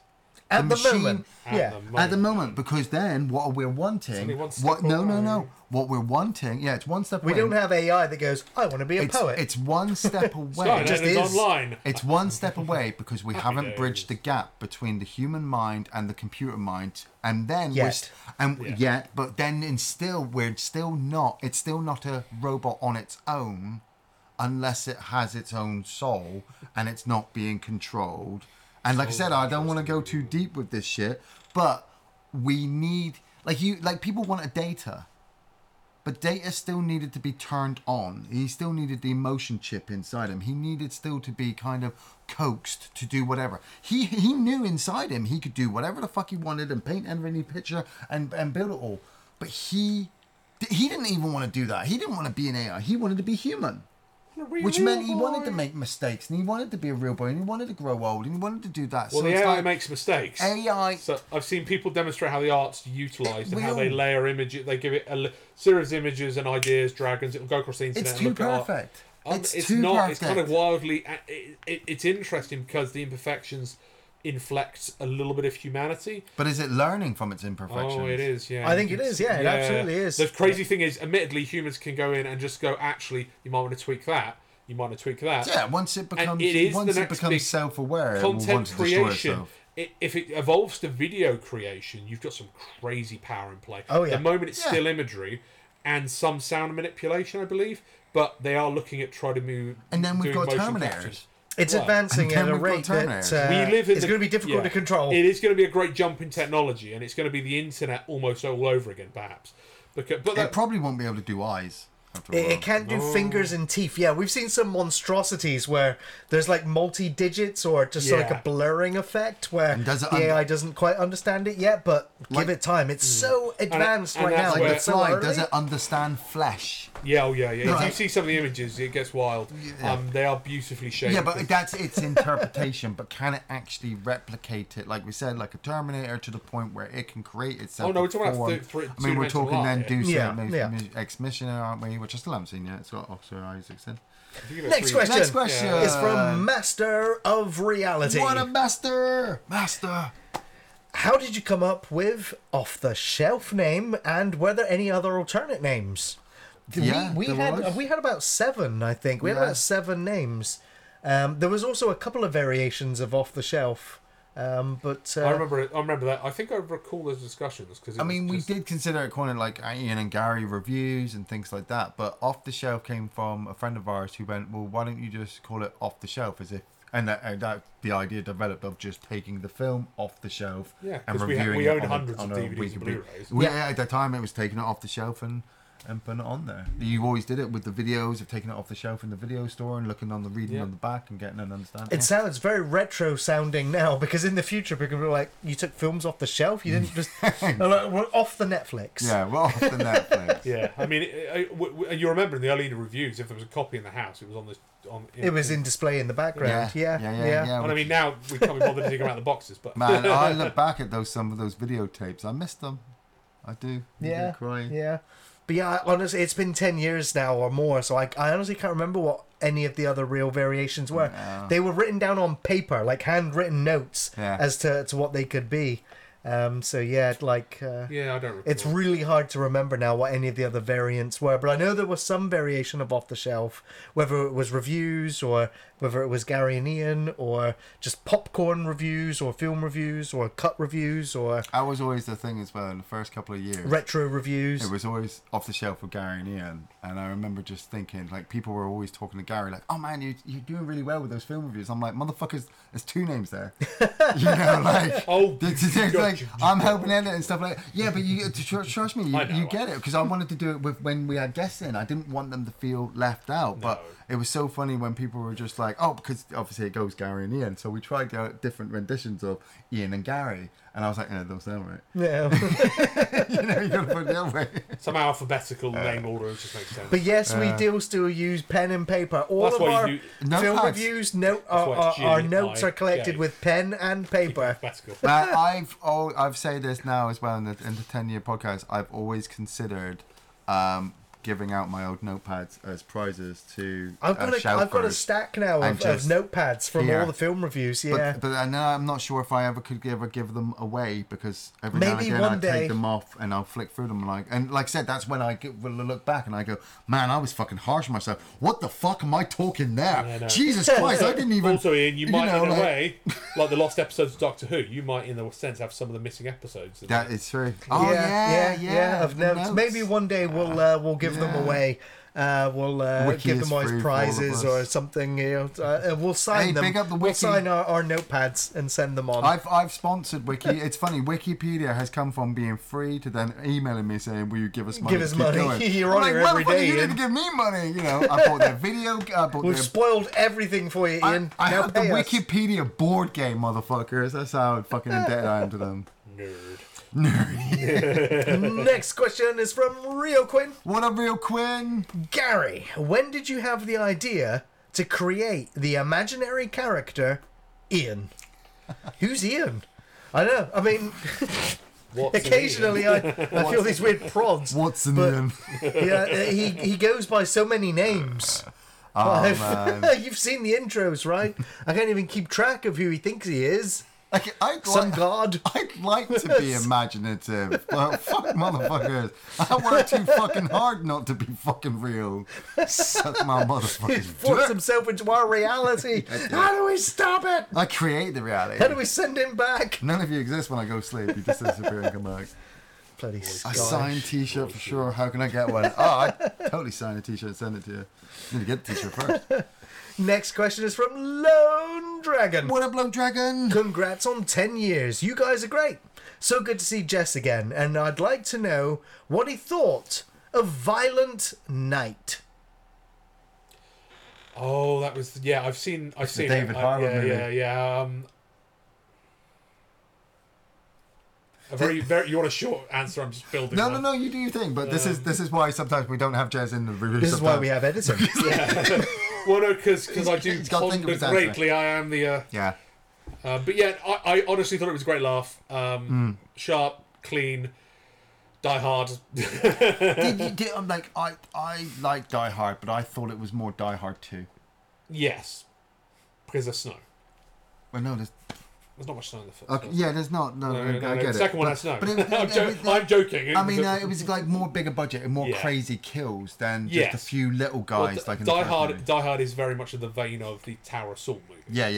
Dread / 2 is spread out across the thing. John Leguizamo was fucking. But we talked about it before, film escalation, where you go from the smaller to the larger to the larger. Yeah, that's the Die Hard trilogy in a nutshell. That fucking ladder sequence though, where the guy like tries to dodge the trap. And then the thing goes away, and then he jams his jaw on the net, and then he falls back. Yeah, I thoroughly enjoyed it. Honestly, as a Christmas movie, it's probably up there in my top 20. Yeah. I don't like to ever really order anything. I love the fact that it's getting a sequel, and I think the first one's going to be rewatchable a couple of every Christmas or so. Yeah. I think classic is gently put, so I don't want to go too far. But I think it's a good film, and it may last the test of time. Yeah. Nice. Next question is from Mungo. What up, Mungo? Have you seen In Search of Darkness documentaries parts 1, 2, and 3? I recommend them. They are so awesome. It's an exploration of the 80s horror movies through the perspective of actors, directors, producers, and special effects craftspeople who made them and their impact on contemporary cinema. Fist bumps all the way. Yes, I have, Mitch. I've seen all of the In Search of Darkness. There was also an action superhero one. Excuse me, and a sci-fi one too. As a matter of fact, In Search of Darkness actually approached the channel for sponsorship, and I was just like, I'm so busy right now, I can't even fathom trying to think of how we incorporate in this. So I was like, sadly, I'm like, not right now. Angry Video Game Nerd was in it as well, wasn't he? He was actually in one of them. He got into it as well, and we could have got in there, but it was. I think we got introduced. We got advertised to that just before we had the Lloyd Kaufman stuff. So it was like one thing or the other. Yeah. And we went for the Lloyd Kaufman thing. Yeah, while we're trying to also balance everything more else. Personal and more. We got to chat with Lloyd. Oh yeah, and we got instead of doing a kind of paid for promotion. That's crazy as well. We did a fucking Lloyd Kaufman fucking review. We did the film with it as well, and it Shakespeare shitstorm. We're like, oh my god, this is gonna hit, and then it doesn't hit the numbers that you think it's gonna hit because. The audience nowadays are like, who's Lloyd Kaufman? We don't know who this guy is. Where a lot of the toxic, like we haven't done the Toxic Avenger series or many of them. We've done the first Toxic. We did the first one. We did the first one. The first one. Yeah. But again, it's so long ago. I mean, that's the problem. Your archive, not a problem, but your archive is quite large, and it does get blurry and like at the edges because I can't remember every film I've reviewed. There was one with Chakotay. That was the Night of the Comet. Yes, Night of the Comet. Which great 80s movie. Yeah. It's not a great 80s movie. I think Ian laughed when I had to review it for him. I did. I fucking laughed. I did go through I watched it to edit it, and I was like, man, this it wasn't one I hated, but it is like... It's bad. It was bad. Because not a lot of stuff happened, but I managed to get the points in. Yeah. Next question. It's from Y2 John. What up, Y2 John? Hello. Are you looking forward to carrying on the Hellraiser playlist with the recent installment now released? We'll get to it, John. We'll get to it. Honestly, it will be refreshing to do the reboot Hellraiser movie after the previous 6 Hellraisers that we had to get through. Yeah. It might be a travesty. I definitely think the reboot deserves a sequel as well. I think they opened the Hellgate to a whole new dimension of Cenobites with some interesting characters, a new Pinhead. Yeah. And I would like more Clive Barker involvement to maybe delve into his extended Hellraiser universe. Getting old. I love Doug Bradley. I love the original 4 Hellraiser movies. So yeah, I'll. It's definitely one that we will do.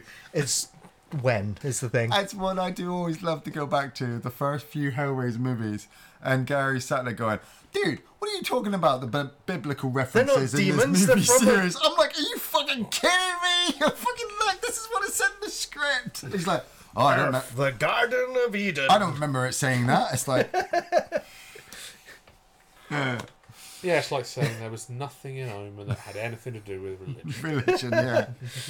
That's a wrap. God damn it. God damn it. Next question is from Diddy. What up, Diddy? What review do you think gained you the most followers? Oh, well. I could probably numerically tell you this. Hard to say, really. I'd say the horror series definitely started to get us in Every a lot Halloween season was the because biggest intake. People were looking for they were waiting for those movies to come along that they really knew, and that's also the blessing and the curse of our channel. Is it is unpredictable though, isn't it? It's very unpredictable, the weekly stuff, because we never know what we're doing, but people keep coming back because they want to keep seeing what we're doing.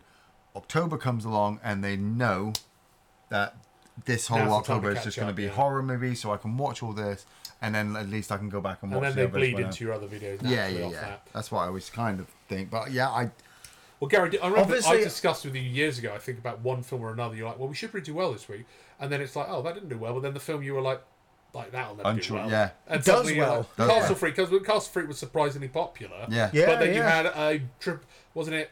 Was it Cage's? Oh, what was It's it? like colouring The bomb disposal expert, The Rock. Oh yeah, The Rock. The yeah. Rock did surprisingly badly. Yeah, it was mixed response in the comments. It didn't do as well as I was hoping it would do because it was a big video. It was a long one, an hour-long video. And yeah, it was like we were praising Michael Bay of all people. I know. We were praising oh my god, Sean Connery. not Sean Connery. The man we love. Nicolas Cage. Yeah, oh my god, Joel Schumacher. Yeah. Like great film. I've always of nice enjoyed it, but yeah, lore it didn't do as well as I thought it would. But other films that are less or something too. Yeah. Obviously, Terminator 3 is our video that broke 1 million subscribers, but the watch time on that video was lower than most others. So most people have clicked on that video, Well, not 1 million probably subscribers. looking. That'd be lovely. We were Sorry, a million million fucking viewers. wanna. Exactly. Most people have clicked on that video and clicked off way earlier than most other videos. So a lot of people, I think, have clicked on that video thinking it was Terminator 3, free to watch on YouTube, and then realised Ian and myself popped up and went, close. So it's like that video definitely did not bring us new subscribers. Yeah, but then the numbers start picking and people start going, oh, why is that video so popular? So then they start watching it and then they start watching back. And I think, masquerading as an actual movie. I think it's not, I don't think it's really one movie in itself. I think it's all of the movies once people start to understand the dynamic of the channel. Yeah, and if they get into it, and you the obviously have to have a conversation. first taste. And like we've had a guy commenting recently. I'd search for him, but I can't remember right now. But if he's in the chat, he's fucking awesome because he's been commenting recently.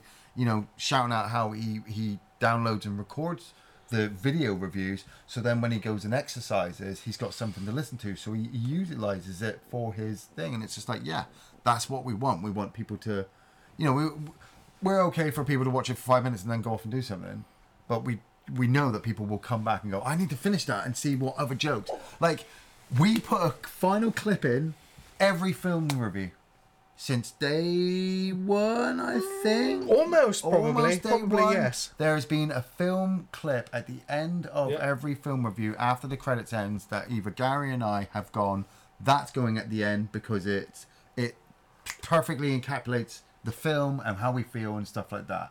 A bookend. A bookend. So it's always a joke. But nobody ever makes it that far. Well, They I mean, I know a sometimes fair normally few people tack off do, before but the end of the analytically, only 20% of our audience make it to the end of the video. Yeah. And that's when we go, maybe we should make them shorter?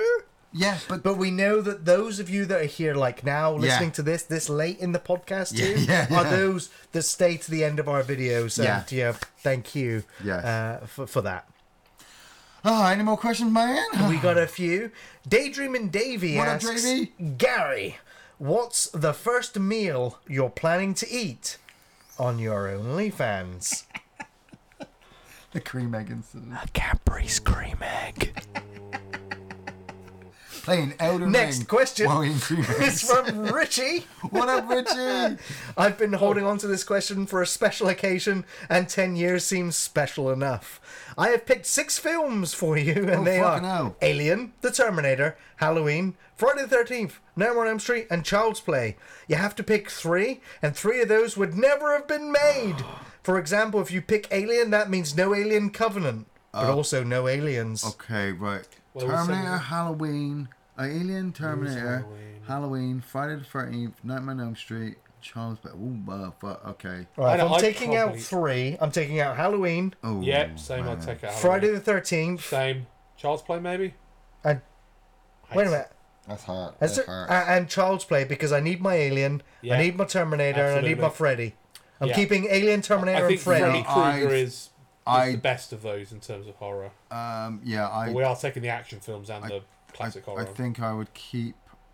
Well, I would so I'd be keeping Halloween. So I need to kill something for that. So, you know what? Nightmare on Elm Street goes. Okay. But that's because I love the second one and everyone gives me such jip for it. And Yeah, then they we should. go into I just think Freddy's so much more entertaining than Michael. No, but John Whether the Carpenter, movie's you're better losing or not, you're Michael's better. You're losing John Carpenter right at the true, start. but Like, Wes Craven. I'd rather have John Carpenter than Wes Craven. I would lose the Terminator and be keeping Alien because fuck Dark Fate and those fucking drapes. And I would pick Child's Play over Friday the 13th. Nice, yeah. No, keep Child's Play. You're Friday keeping Child's Play. Friday the 13th goes, Freddy goes, and Terminator goes. Ooh, that was harsh. Yeah. I mean, the Thing's not in there, Yeah. which is great. Freddy versus Jason's gone, but I love Freddy versus I'm Jason. keeping Freddy over I'd Jason keep Freddy because over Freddy, Jason. Robert Englund. Yeah, Yeah. I'm with England. Great, tough question, Tough Richie. question, that was good. It is tough. Good. It is Love tough. it, There's love no good answer. Love it. Jay Hines with the next What a question. Jay! Will you be playing Atomic Heart? Yes. I want to. No. Like, yeah. I might because I've been doing, Yeah. but I'm a, Maybe. I'm a massive, No, no. I'm Yes, a, no, I'm maybe. a massive war gamer, Well, no, and I they've want just to, 'cause it's- they've just released Company of Heroes 3, so Ooh, nice. and I like my strategy games, so that might distract me for the next month or two. Like, I want to, but honestly, it doesn't grab my attention. Like a game, like a game should.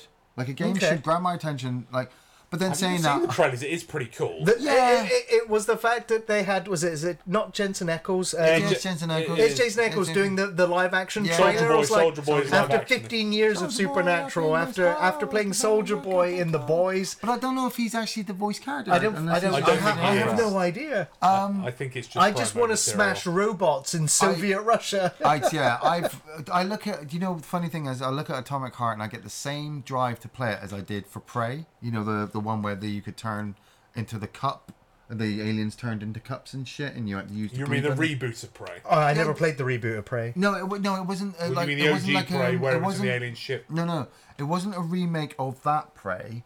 It was just named Prey, Oh, and you'd that gone is- onto a that is space technically station. a reboot. Yeah, you went onto a space station, and there was a yeah. weird alien that could take Yeah, the it form was of any super object weird. around the space station. A polymorph. Yeah, it's definitely a polymorph. It was and a I was little like, bit oh the man, thing. you could turn into a cup sort and then of. bounce into small areas. I was like, man, I really, really want to play that. And the game came out, and I was just like, sweet, and I could have got it, and I didn't play it. And so I look at Atomic Heart, and I'm like, man, I really, really want to play that, and I still don't want to play it. I still haven't played it. I'm not sure the moral of that story is, but you're mad. Yeah. Um, I'll have to send you a link. Right, next question.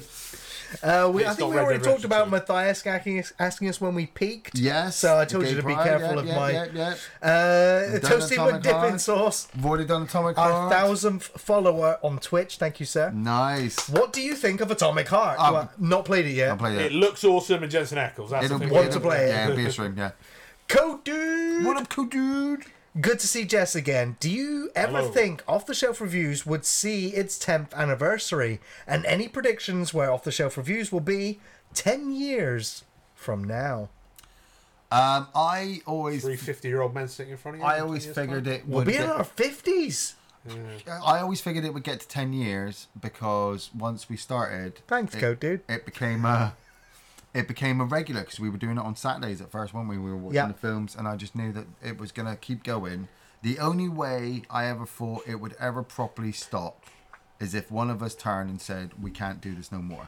Yeah. And we worked through COVID, and we've gone through jobs and work, and we've balanced it all out. So, prediction wise, and obviously looking into the future, obviously I would love for Off the Shelf Reviews to become our major income because we need to survive and we need to live on it, and we become the Logan Pauls and the Jess Rogans and all those fucking guys of the new Siskel and Ebert. Cisco Ebert of the UK, and we explode and all that kind of stuff. You can be the new PewDiePie. I'd love to be the new PewDiePie. I'd love to be able to walk around Plymouth, and I've actually had it. That's been the coolest fucking shit of Off the Shelf. I've told Gary as well. I've been walking around Plymouth, and somebody's come up to me and gone, "Oh my god, you're Ian Buckingham, right?" And I'm like, "Oh fuck, what have I done?" Complete stranger. Hands against the wall, son. Seriously, I was in our local Waterstones, and this guy came up. I was with my son, and he was like, "You're Ian Buckingham." I'm thinking, I'm about to kill this guy just to protect Dylan. And then he goes,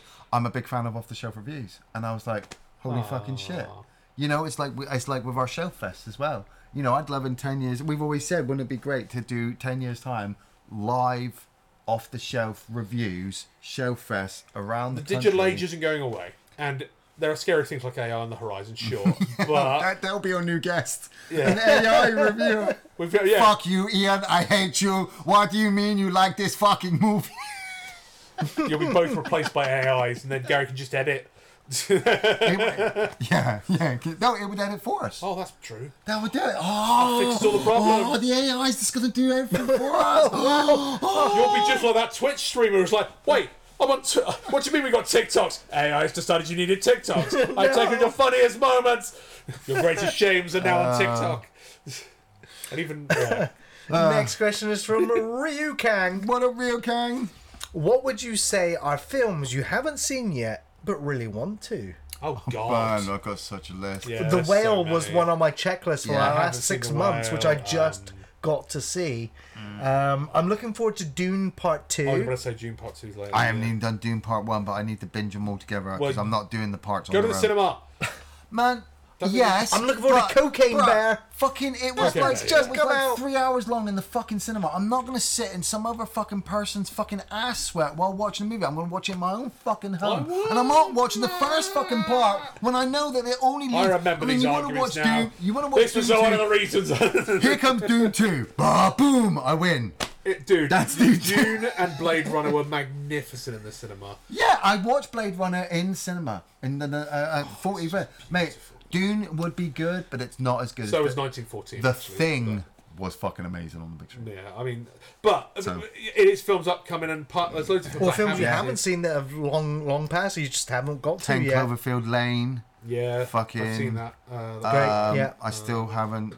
Oh, man, there's such a list. I look at stuff when I go on Disney Plus, and I'm like, I still need to see that. Well, yeah, I'm behind on a lot of TV shows at the moment because I haven't watched a few of the ones you've watched. I haven't got through all The Witcher currently.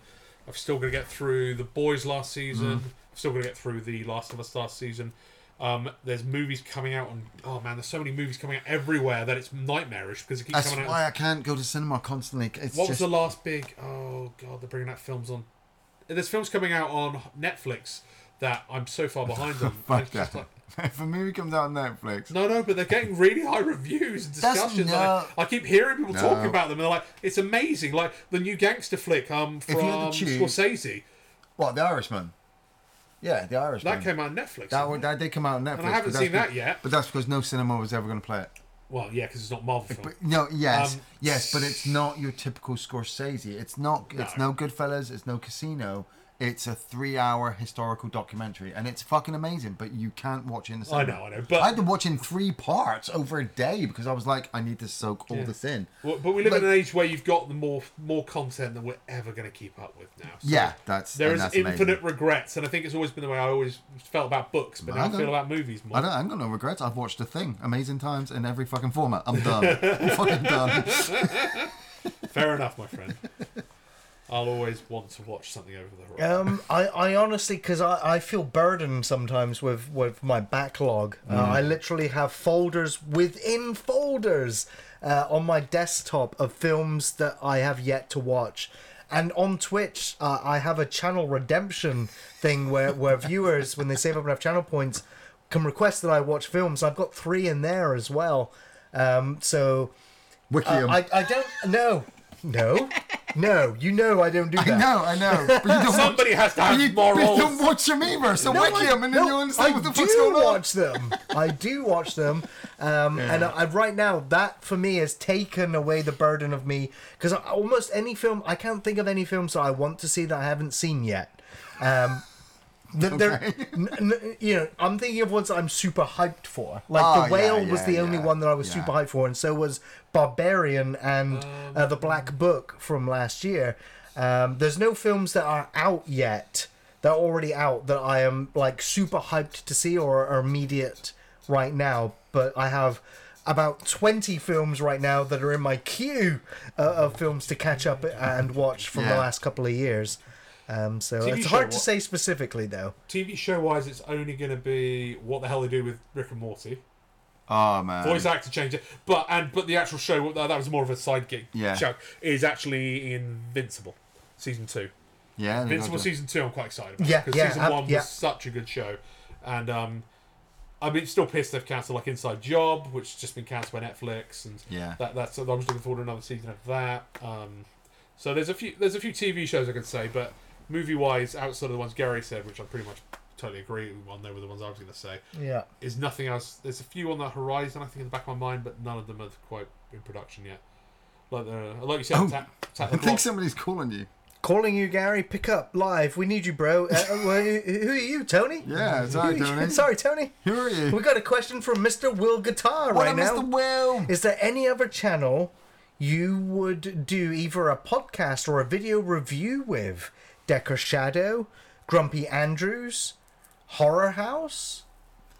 All of them. I know of all the ones you've just mentioned, Mr. Will. I know Decker Shadow. Yeah. I would happily do a collaboration with Decker Shadow. Of course, Red Letter Media is the one I would. If they said, Gary, fly over to right now and we'll get you in the best of the worst. Yeah, well, I'm snuggling in with Rich Evans. But like we've had massive of invites from loads of people. I mean, I did that one. I did that one with Gareth Packman on Video Tasties, who obviously reached out. And Gary and I had always talked about this over and over the years about collaborating with so many people and expanding it and branching out and things like that. But it had to work for everybody. We had to get it to work properly. We had to be able to edit it and structure it and all that kind of stuff. And, you know, 80 to 90% of the time, it was people who were just wanting to branch out for themselves.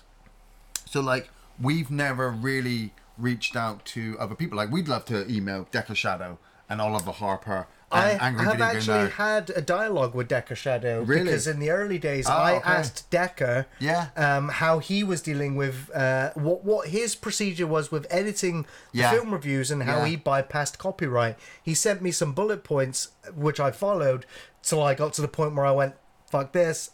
I'm not re-editing anymore. I'm fighting the copyright system, which I know a lot of film reviewers that are higher on the subscriber polls than us take their videos. So like Angry Joe is one that the moment he gets copyright claim, he removes his video, deletes it, re-edits it, and re-uploads it. And I'm like, Joe, fight it. Fight it. Yeah. You are within legal... But he also has the team to help him do that quick. But no, because I've watched Angry Joe and he gets confused with the copyright system and doesn't fight it when I'm like, Joe, you should... But he's the one with the millions of subscribers that should fight it instead of deleting it and re-uploading it, because what we used to do. But then at the same time, maybe he's got that environment that he can do that he's just I'm just gonna keep doing the system. It does a risk his and channel. Like we've considered, like we met John St. John once, you know, the voice of Duke Nukem in our hometown, which was fucking awesome. I asked him what his favorite movie was. He told me it was The Incredibles, and we had this whole dialogue with him about planning of editing with him. But it was a case of, you know, we'd obviously have to save up the money to pay him to watch the film at his home in America, and then we would try to obviously create this video. So that was always the idea as well. It's like if we did with like Oliver Harper, Decker Shadow, or whoever, wherever they are, we'd have to integrate it like we do with our guests into the show. And it's a back and forth, which unless we're doing it live, whatever collaboration we did, whether it was for their channel, our channel, both channels, our video wouldn't be the same. No. It wouldn't be an off-the-shelf video if we did a collaboration. It would be a. But the funny thing is, weird in between. But the funny thing is, I think we managed to prove that we could do it when we did Lloyd Kaufman. Well, I mean, it's a separate thing. Yeah. I mean, we didn't use the Lloyd Kaufman interview in the review. No, we didn't. So in a weird way, like we could do the same thing with, say, Decker Shadow if we wanted to. So I'm name dropping. I don't even know the guy. I see the videos come up on YouTube, but honestly, I don't watch anybody else. I don't even watch myself. In fucking 10 years, I edit the fuckers, put them up, and go next, and move on. But for that, I would be somebody get me Decker Shadow's agent. I'd be like, fuck it, why don't we do it if we can? I demand a sit down. If we can only sit down and do it live, say over Twitch, say over a Zoom call, then we would have to make that work that way, and then we would work it back. But we'd have to talk to him offline first, find out where he stands, find out what film he wants to do. I mean, can you imagine? Like we keep bringing it up. You look at all these other famous fucking YouTubers. Nobody has done Curse of the fucking Queerwolf. Nobody has ever reviewed that. Nobody has fucking done it. Nobody has done Ankle Biters. And you could say they didn't want you've to, got a few but people gems on your channel. But people want to see it, so maybe they should contact us and say, Gary, Ian, you guys are fucking awesome. You're honest. I want to collab with you, and I'm willing on having a sit down and be like, okay, Mr. Angry Joe, maybe not be so angry, because motherfucker, I'll show you fucking angry. You're just a fucking red face behind a fucking mustache. I will fucking show you fucking angry. Next question. You're all you. Unless I need to refresh my page. I know my Twitch is throwing a wobbly right now, but this may be the last question. Okie dokie. What's your favorite creature? Sorry, this is from This Deal's Getting Better. What up, This Deal's Getting Better? What's your favorite creature robot design? It's an awesome question. We've been asked this before, but it always changes depending on the mood of the day, you know? Like, one of my favorite creature robot designs is bloody Terminator. The endoskeleton, the T-800 is beautiful. Stan Winston is an absolute rest his soul, an absolute icon for me in the special effects industry, an absolute genius in all, from Pumpkinhead to the T-Rex, Stan Winston, man. Anything that he's put his hand in is cinematic brilliance. The T-800 being one of the most fantastic robots in cinema, and next to Ed 209 and RoboCop. I was going to say, if you're going for a kind of the 80s aesthetic of future tech robots, for me still brings me so much joy when I'm looking at a film compared to robots like Chappie. Or T-1000, even though I love the T-1000 stands up to all the sequels. What was the Terminator in Genesis or Dark Fate? The Revenant. I'm just like. Yeah. Well, Terminatrix was actually pretty good as well. She was again a reworking of the T-1000 to some extent. Yeah, I know that, but I'm just talking about the more clunky, but you want more practical, physical designs of flesh and metal. Yeah, I just think that for me they have much more impact on screen. Yeah. The fact that they're physically there sometimes, even if it's wonky stop motion. I will throw it. We talked about it with Riddick, the Necromongers, where they're flesh and metal, and again it comes back to the Cenobites as well to some extent. The Cenobites are magnificent creatures. More so Clive Barker's than the reboot versions. Yes. But of course, my favorite alien or creature design in film ever. H.R. Geiger's The Xenomorph, the alien. I was gonna say, it's perfect. It's so strange and so weird. An alien. But you know what's better? Cthulhu, it's a Cthulhu-esque. You know what's better than that? I as soon as you were talking Terminator and stuff, I was thinking what creature, and I almost went with the Thing, but the Thing. It's formless though. It doesn't have an original form. I can't really count it. In that so I went. Yeah, there's horror in that. And I like Alien, but you know what's always been better is the warrior aliens from Aliens. You know, the ridge head, the way their bodies work, the fact that you see them, like you said, with Terminator, clunkiness. There was the crocodile alien from Batman. But they're leaping and leaping. Yeah, the graphic novel, but we're talking movie-wise. When you see that ceiling of aliens. There's only 4 or 5 if you really slow it down. But when you see that, and then you mix it in with the comic books and the games that you're playing, the Alien Queen. Like, I get that we were supposed to go one way with the Alien story, but here comes James Cameron. We actually forgot here the comes big Stan Winston again and goes, here's the Alien Queen, and you're like, oh my god! And now all of a sudden, my mind is, I'm a 12-year-old Just to boy throw a Trekkie one trying in, to create a lore. the Borg. Oh, the Borg. Borg are a absolutely. puritanical example of the mixing of those two in such a... Make They were Klingons. something that existed in sci-fi before, but Star Trek TNG Yeah. refined Cyber- that was it image Cybermen, and but made Cybermen in Yeah. Doctor Who. Doctor Who. But yeah, the Borg refined that and distilled it into pure terror before Star Trek would eventually make the Borg And when you first see them, the villain of the week. but yeah, but the thing is, when you Not the first villain see the anymore. Borg, they're clunky, fucking practical effects with their giant arms and stuff. Then when you jump into the later seasons, it's all CG. It looks so smooth, Yeah, so they've- green. they've got the suits shields. much They've got better. yeah, and but as a Trekkie fan, Yeah. I've been there since day one. I'm like, I'm loving this. Give me more fucking. Yeah, and then Borg. you got the movie Same with special the where the aliens. Queen actually got to be... Oh, the movie where she's like... The flesh gets ripped off Yeah. and she's like a...